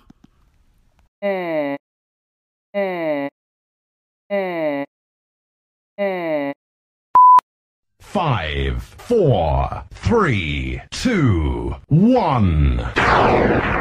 Ladies and gents, back by popular demand. Let's get ready to rumble!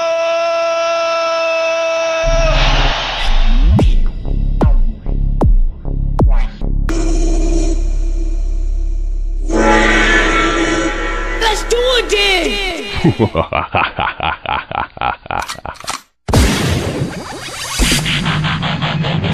Ang susunod na palabas ay rated PG.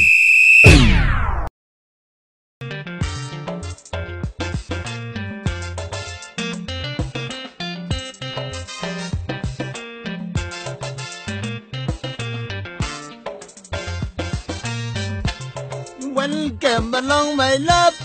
My life is unlucky. Welcome along, my love. My life is unlucky. I try to compare you when girl of China, and that time when Indian. No one have been like you. I see girl of London. No one have been like you. At that time when England.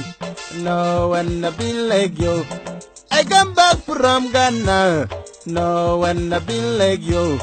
I backward from Sudan. And wipe when I won. Baby girl, you come love me. My love, I need you. I come back from Ghana. No one have been like you. I backward from Sudan. And wipe when I won. Baby girl, you come love me. My love, I need you. And tell me you know my love. How long I can be moon? But I can you open love. My life is so poor. I try to leave you, baby. No way, now I come back. Baby girl, you come love me. My love, I need you.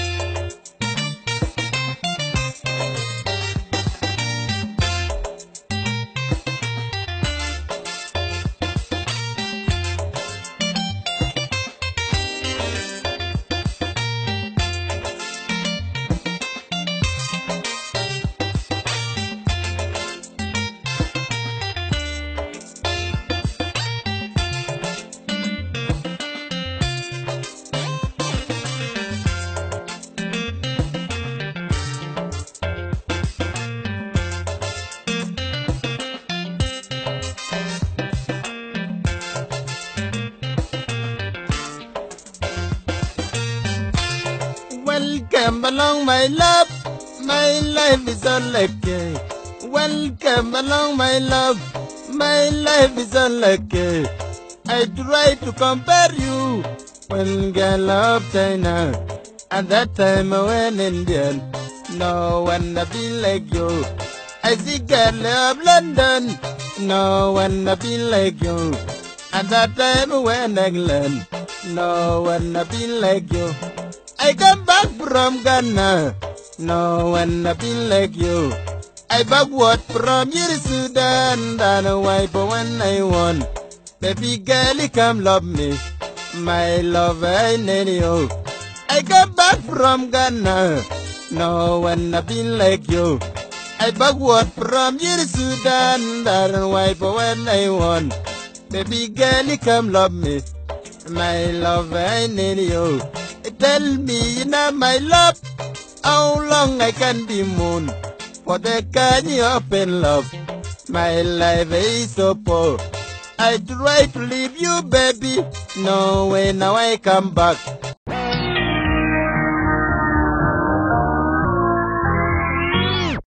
Late last week, the South African arm of Black Twitter was up in arms. Motherfuckers were pissed. Motherfuckers were fuming. All because of a fucking clip that came out, right? This clip rolled out on all social medias. And this clip was of Patrice Motsepe and Donald Trump, right? We all know what's happening in the world right now, right? The fucking World Economic Forum is popping in Davos, and every world leader is there, rubbing shoulders, right? Selling their fucking countries, selling their fucking nations. Oh, we believe you need to invest in our country because our economy is popping. Even if it's not, motherfuckers still say that. That's what they doing. Motherfuckers out there selling dreams, pandering. Oh my God. Oh my God. How about we build a business relationship? We fuck with you. Please fuck with us. Right? That's basically what the World Economic Forum is. Right? It's a bunch of motherfuckers kissing each other's asses. That's how it works. That's how it goes, bro. That's how business works. Right? And bruv, this Motsepe video is no different. Motsepe is just playing the game. Motsepe is just doing what all the other leaders do at Davos. Right? Motherfuckers are like, hey yo, Motsepe is kissing Donald Trump's ass. No, Motsepe is just playing the fucking game. Thank you. Shimano. We do business in 50 countries. I had the honor of being one of the 100 greatest business minds. Forbes. That's right. And it was a great honor to be with you. And all we wanted to say is that Africa loves America. Africa loves you. Thank you very much. And it's very, very important. We want America to do well. We want you to do well. And the success of America is the success of the rest of the world. Thank you. We are in mining, financial services, property, real estate, technology, very diversified. It's a great honor to be here. Done a great job. Thank you very much. Thanks, please. Fam, yo look, Motsepe is just practicing something called sycophancy. Okay? He's using sycophantic fucking words and terms. Legit, bro. If you don't know what sycophancy is, it's basically saying things that the person that you want something from wants to hear. Okay? Motsepe is just playing the game. He's saying all the things that Donald Trump wants to hear, bruv, because he knows that if he says those things, right, he's gonna get all the fucking deals that he wants from the States. It's a game. It's all business. It's not personal, bro. Right? Now look, fam. Look. When Motsepe said, yo, Africa loves you, yo, that you is fucking confusing. Right?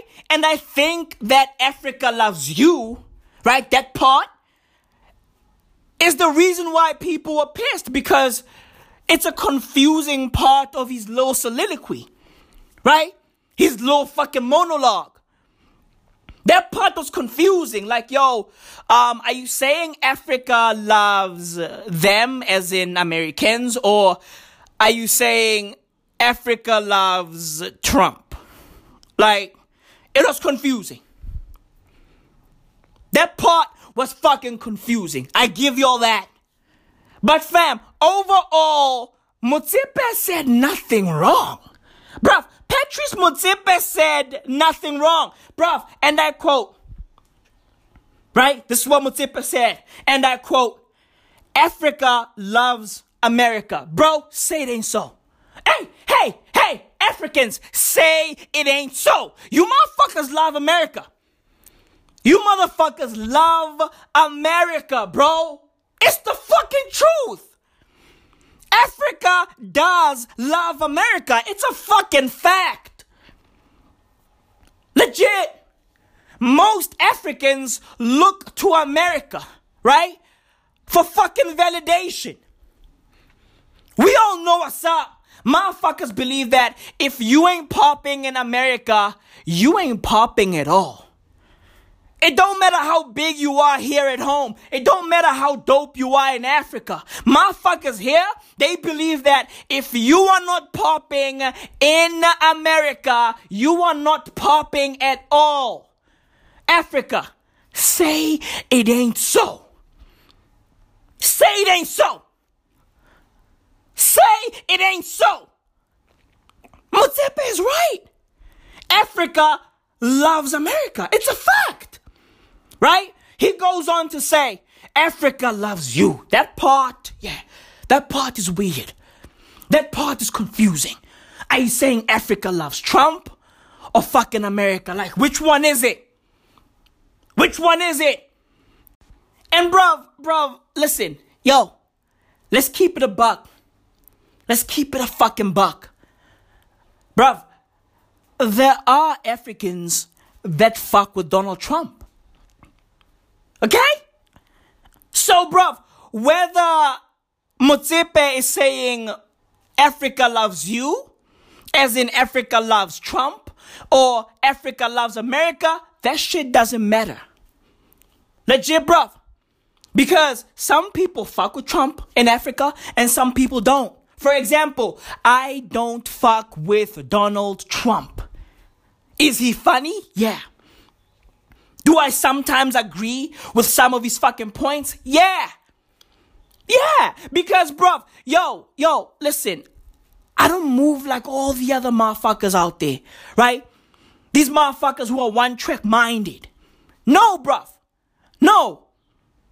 If somebody is saying something right, I roll with that. It don't matter if I like that person or not. Okay? If he or she is right, hey bro, I salute them for being right. It don't matter if I fuck with them or not. Legit, bro. So Black Twitter was up in arms. Oh, Africa doesn't love Donald Trump. That's a lie. That's a fucking lie. Okay?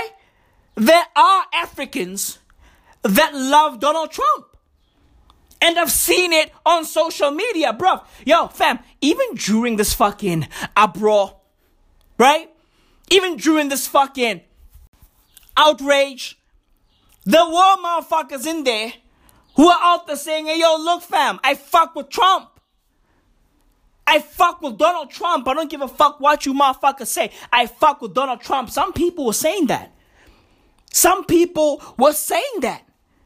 In the midst of all the fucking outrage, some motherfuckers were out there going, hey, yo, look, I fuck with Trump. And I'm glad that Motsepe fucks with him too. That's what people were saying. That's what people were saying. Legit, bro.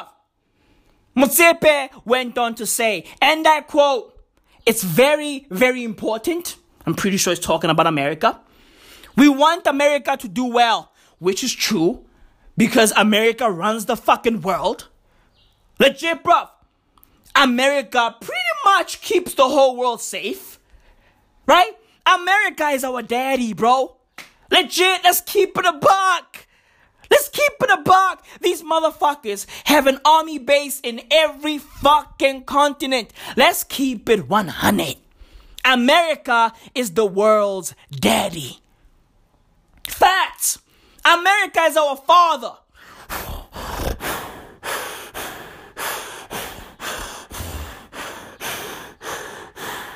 Planet Earth, I am your father. Legit. America is our father, bro. Who art in heaven. Hallowed be thy name.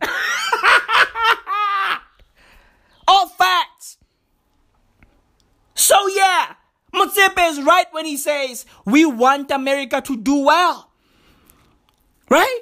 And then when he says we want you to do well, I'm pretty sure he's now talking to Trump, right? He's now saying he wants Donald Trump to do well. Right? Of course, that part, is going to divide people yet again. It's fucking divisive. Right? Motherfuckers like, whoa. We don't want Trump to do well. And some motherfuckers will say, hey, I'm African. I'm from fucking Angola and I want Trump to do well. So this is what it is. Motsepe continues. And I quote, "The success of America is the success of the rest of the world. Say it ain't so." I'll wait. I'll fucking wait. Say it ain't so. Is Motsepe wrong for saying that? Fuck no. Because he's keeping it a buck. That's the fucking truth, bruv. That's the fucking truth. America's success is our success. Because America runs the fucking world. I once told you, motherfuckers, America is our father. And China is our mother. China is our mommy. Right? China is our fucking mommy. Legit. Motherfuckers be out there, up in arms. Oh my God, I can't believe he said that. Oh, I can't believe he's out there kissing ass. Hey, bruv, that's what business people do. And Donald Trump gets that. It's all a fucking game. It's all a fucking game. It's all sycophancy, bruv. Legit. Donald Trump has been doing that ever since he started in this shit. He's been doing that. It's the art of sycophancy, bruv. A Jedi mind trick. That's all it is. And now motherfuckers who have never started anything in their fucking lives, motherfuckers who have never ran a business, motherfuckers who have never dealt with fucking crazy finances are on social media talking about, oh, Motsepe is a sellout. What? Hey, bro, how is Motsepe a sellout? He's just doing what every businessman does to get what he wants. It's all a game. It's all a fucking game. Like, bruv, does the whole of Africa love Trump? No. No. Does the whole of Africa want Trump to fucking do well? No. No. But there are Africans that fuck with Trump, that want Trump to do well, that legitimately love Trump. Right? Two things can be true. Two things can be true. So, bruv, Motsepe is not a sellout. No. No. He's a businessman. He's a businessman. And he knows how to get what he wants. That's why he's a fucking billionaire. Legit, bruv. You don't become a billionaire by having fucking morals. No. No, billionaires don't have morals. You hear me, bro?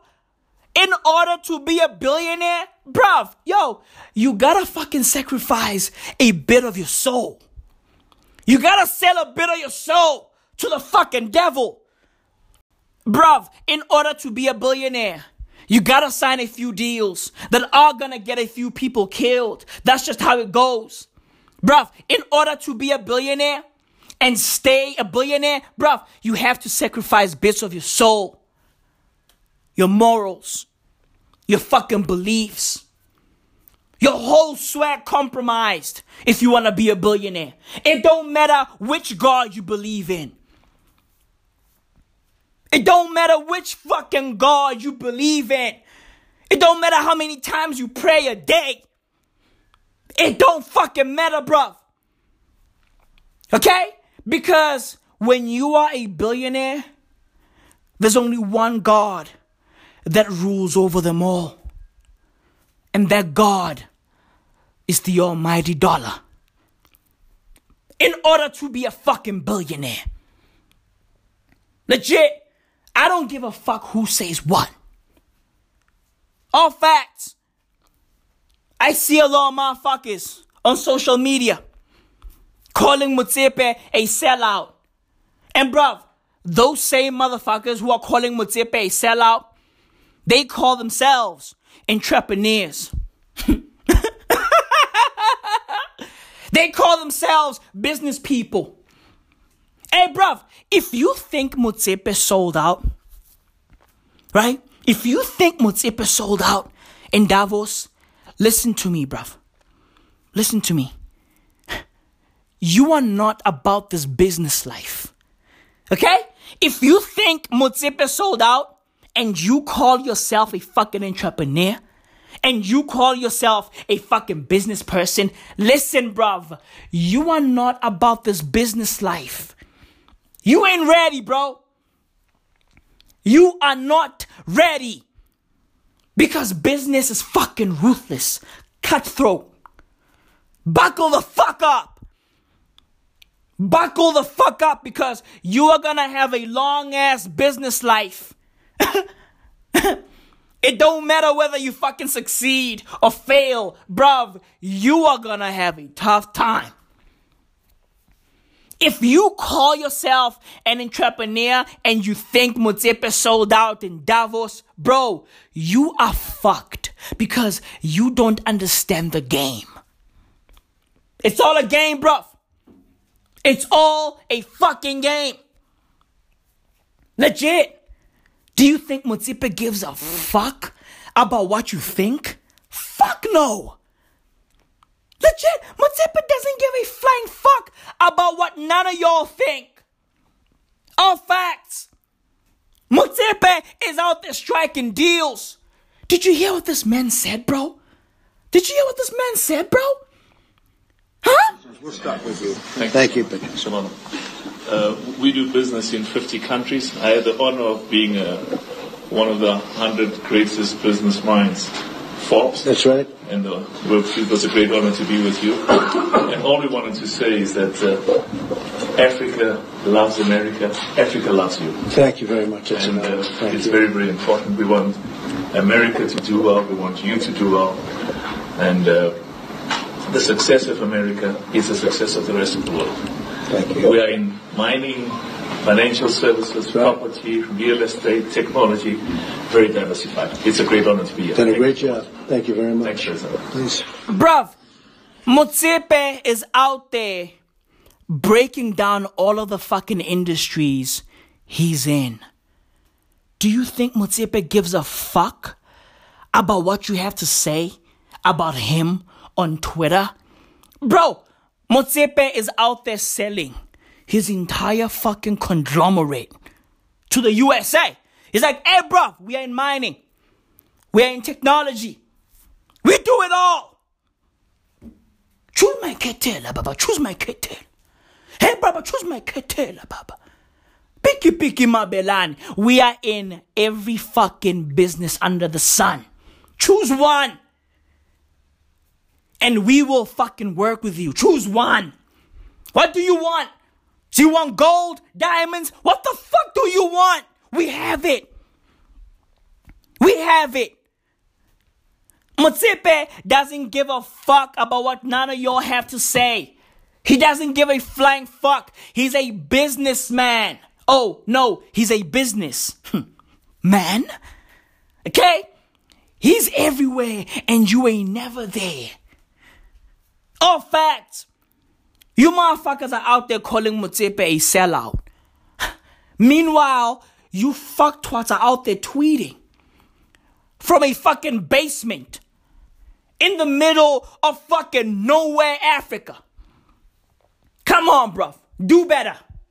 Do better. Business people don't give a flying fuck. I keep on saying this shit. Business people don't give a fuck. Okay? Presidents don't give a fuck. Governments don't give a flying fuck. Your local councillor, he doesn't give a flying fuck. Your city's mayor, he doesn't give a fuck. These niggas only give a fuck about one thing and one thing only: money. You motherfuckers are talking about morals and values and belief systems. Hey, bruv, listen to me. Patrice Motsepe doesn't give a fuck about you and your fucking thoughts. Okay? You are tweeting about him in Soweto. This fucking guy is in Davos talking to fucking presidents. You hear me, bro?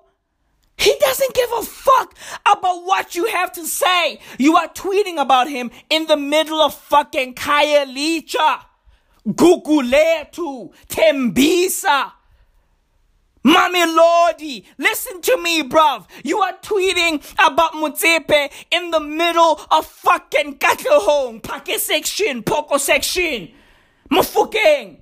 Hey, bruv, listen to me, bruv. Listen to me, bro. Listen to me. These people only worship one thing. Okay? They worship the almighty dollar. U.S. diesels. The greenback. Okay? Blue faces. Dead presidents. They want dead presidents to represent them. Okay, bruv? Who makes the fucking dead presidents? Huh? Who makes these fucking blue faces that the world is chasing after? America. The United States of America. Who's the president of America? Donald J. Trump. Right? Right? Motherfuckers want what Donald Trump has. Right? How are they gonna get it? Bruv, they're gonna have to fucking butter Donald Trump up in order for them to get what Donald Trump has. Okay? Bruv, Motsepe, and any other fucking business person for that matter, doesn't give a fuck about your thoughts, your feelings, your beliefs. No. They don't give a fuck about, if you are dead or alive, bruv. They don't give a fuck about you. They care about money, bruv. They live by one fucking motto. If he dies, he dies. Legit, bruv. Legit. Okay? If he dies, he dies. And he, right? He can be anybody. He can be you. He can be me. He can be your mom. He can be your father. He can be your dog. He can be your cat. Bruv, for the fucking money, these motherfuckers don't care. You hear me, bro? If he dies, he dies. As long as they have the fucking bags. If he dies, he dies. They don't give a fuck. Motherfuckers are out there bombing cities for money. They don't care. If he dies, he dies. If he dies, he dies. That's what Motsepe lives by. That's what Donald Trump lives by. Hell, that's what President Obama lives by. Okay? If he dies, he dies, bruv. Only one thing matters to these niggas in fucking suits and ties. The almighty dollar. Right? And if there's something stopping them from getting it, guess what? If he dies, he dies. I'm in a cooking in the kitchen. I'm in a cooking in the kitchen. Fucking oil. Fucking shit. Making my friend Maui foodie. You ordered a takeaway. Fucking Uber Eats wants to take my money. Fucking restaurant and a business is a fucking bullshit. Fucking hell. Maui told me to tell you to visit the exoroyalty.net. That's where everything EXO is at. Oh, the fucking hell. Oh, there comes Maui. Hey, yo, Papi. What's up, Papi? What's good? Hey, the Maui here. What's good? I'm good, man. I'm good. Is my food ready? Almost. The fucking oil is just fucking bouncing and jumping out to the fucking port. Welcome to Papi's restaurant. Bruv, I'm out here making myself a cheese sandwich. You know? I've got soccer in the background. Life is pretty good, man. Honestly. Life is pretty swell. You know? Coronavirus and all. Life is fucking dope. Think about it, bruv. Life is but a dream. Legit, fam. Right? This whole thing could just be a fucking simulation. Who knows? Right? So just fucking love life. Right? You woke up. I woke up. Right? We are alive. We need to celebrate that shit. Right? Because some people didn't see today. You know? But it is what it is, man.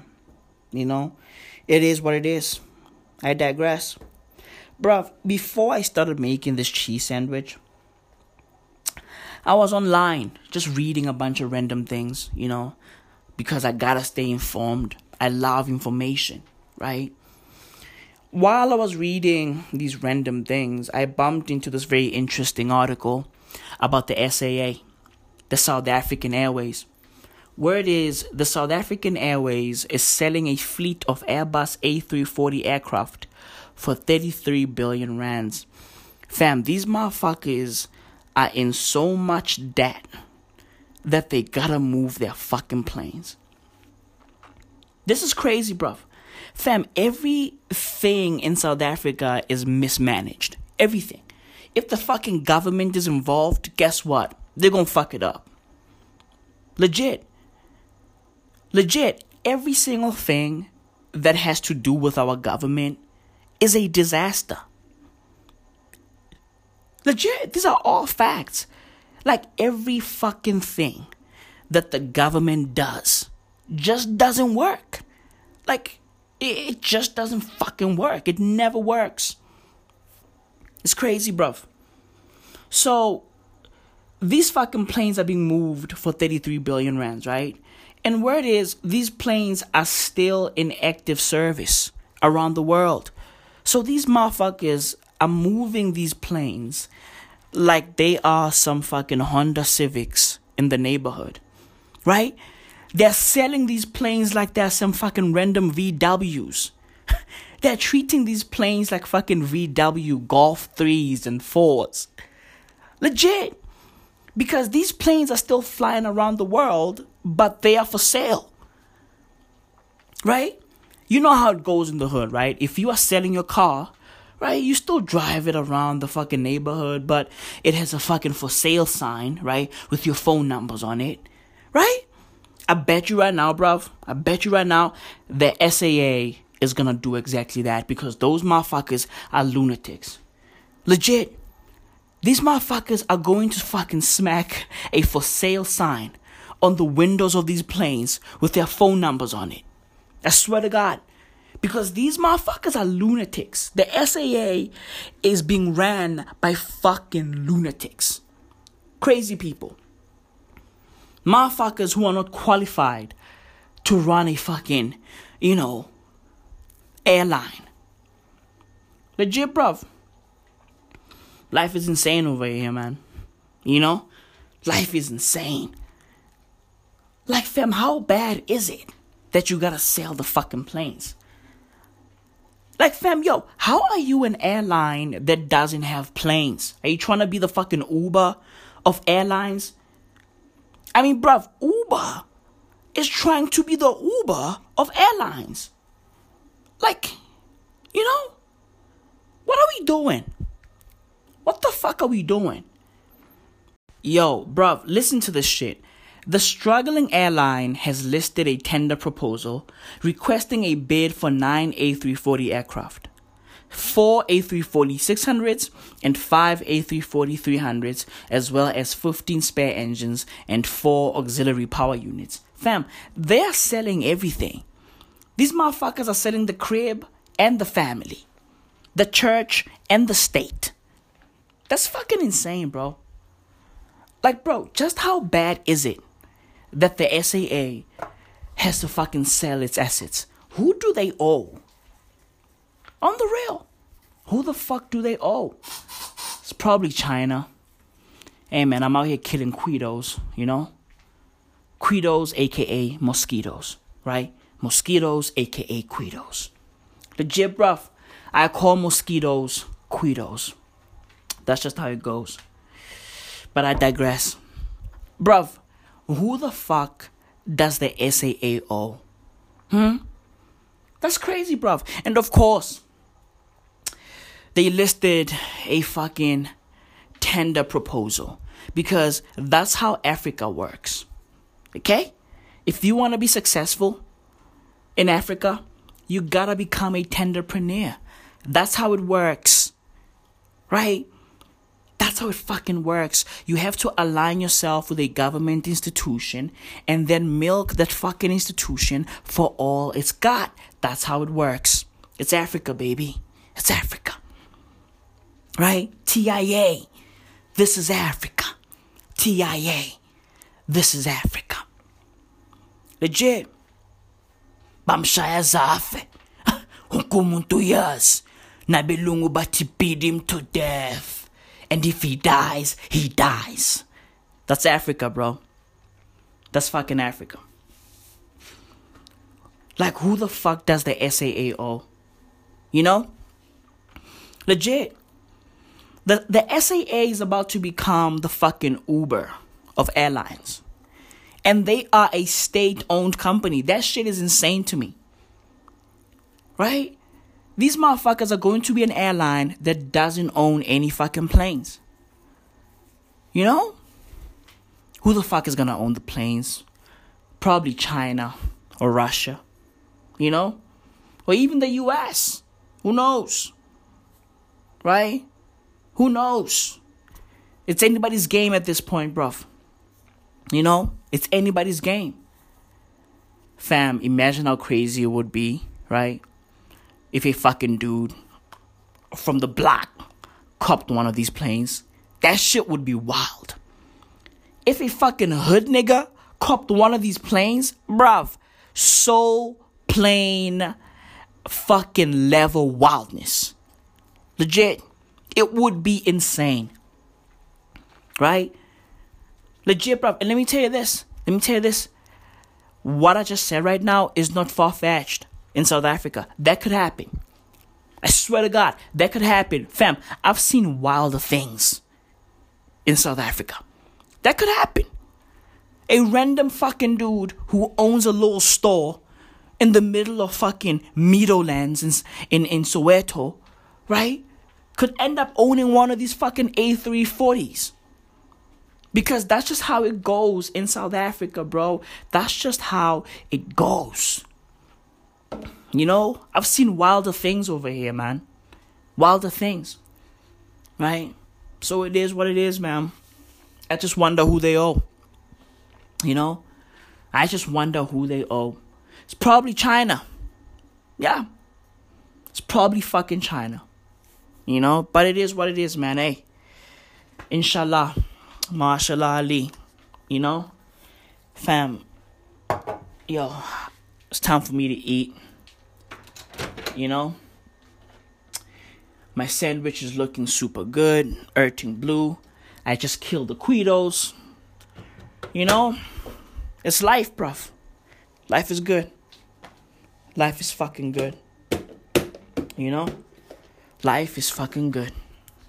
And the The other forward for the final time, number 24 on the floor, 6'6", high school, 5-time world champion, Kobe Bryant. By virtue of the Houston win over Sacramento, he'll be off on that. He's 0 for 5. Very good look. That's his look, and that's where he's been scoring this year. Oh, turn back the clock there to block Trevor Booker. And desperate to get to the basket and score. And he does. There you go. I like the fact that he's broken down the defense to get to the rim. Kobe. Nice. Number 2. Middle of the floor to run that pick and roll. Kobe to the basket. Oh, pretty. And 1.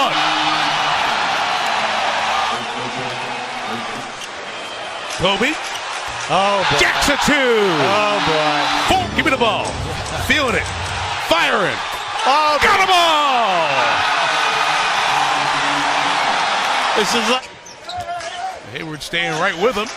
Bryant scores anyway. One of the top officials. Kobe baseline over Neto under a third.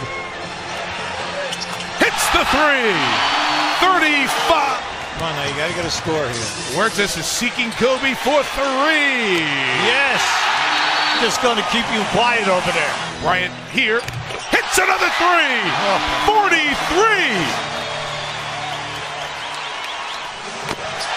45. See if he gets 50 here. Bryant going to the basket. Kobe Bryant! There it is! A 50-point game in his farewell. Final minute 30. Bryant from 14 has 53! It's 50 business, all right? Bryant for 3. Got it all!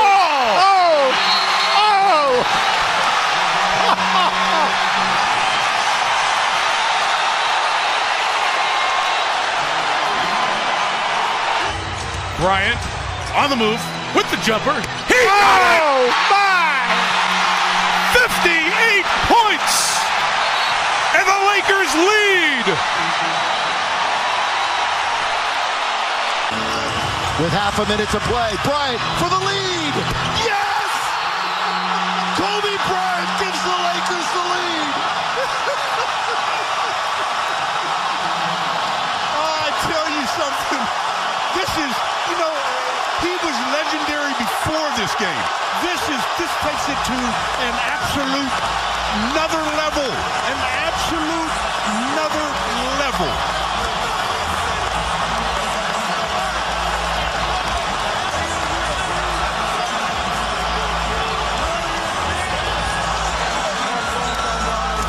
Amazing. 56 points. Are you kidding me? The amazing Kobe Bryant. You've got to be kidding me. And there is just under a minute to play, and it's a 1-point. 1 to go, timeout Utah.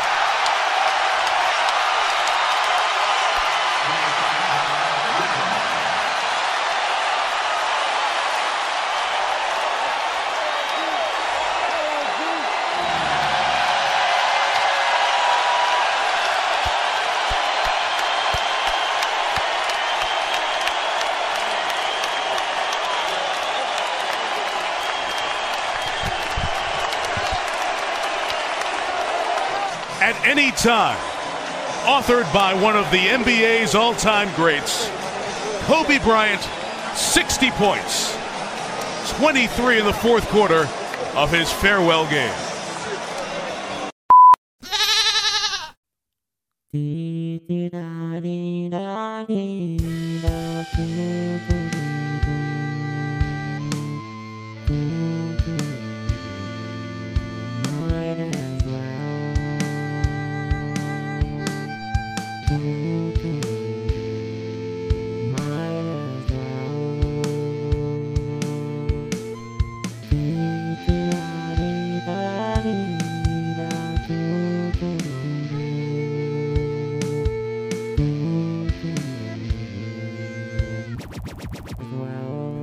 All I wanna know, fool, is what the fuck cool is. Never been on a cool list, but still I'm the coolest. Carrying people's hearts in coolers. All I wanna know, fool, is what the fuck cool is. Never been on a cool list, but still I'm the coolest. Carrying people's hearts in coolers. All I wanna know, all I wanna know, all I wanna know, fool, is what the fuck cool is. Never been on a cool list, but still I'm the coolest. Carrying people's hearts in coolers. All I wanna know, all I wanna know, all I wanna know, all I wanna know.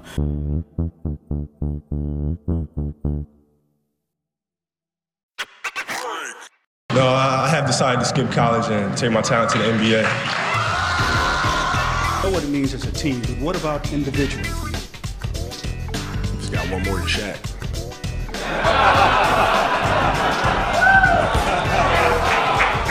So you can take that to the bank.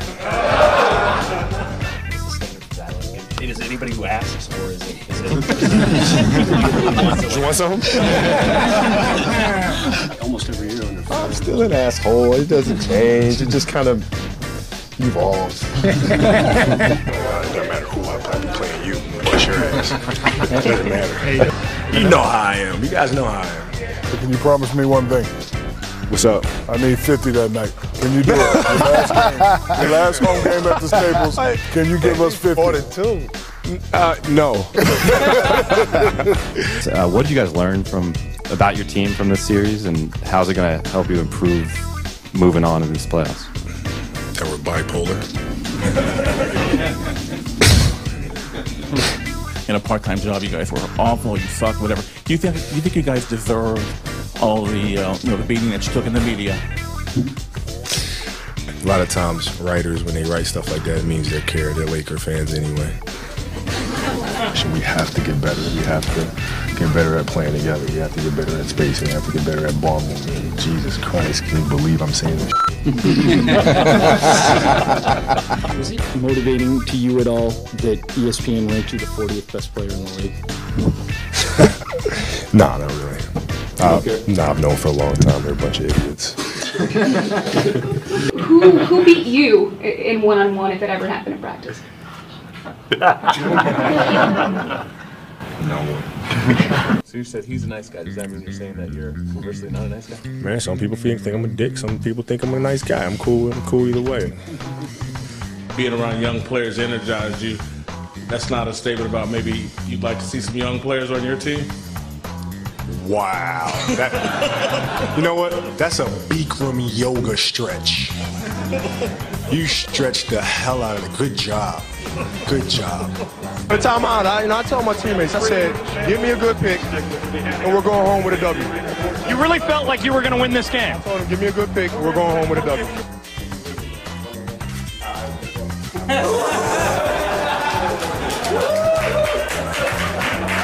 You didn't play? Why should I? I mean, you're not like, aren't you like a supreme athlete that has athletes with natural instincts? No? I rarely see you wear your jersey in here. You'd want to take it off, do you? Yeah, let's go with that. Mamba out.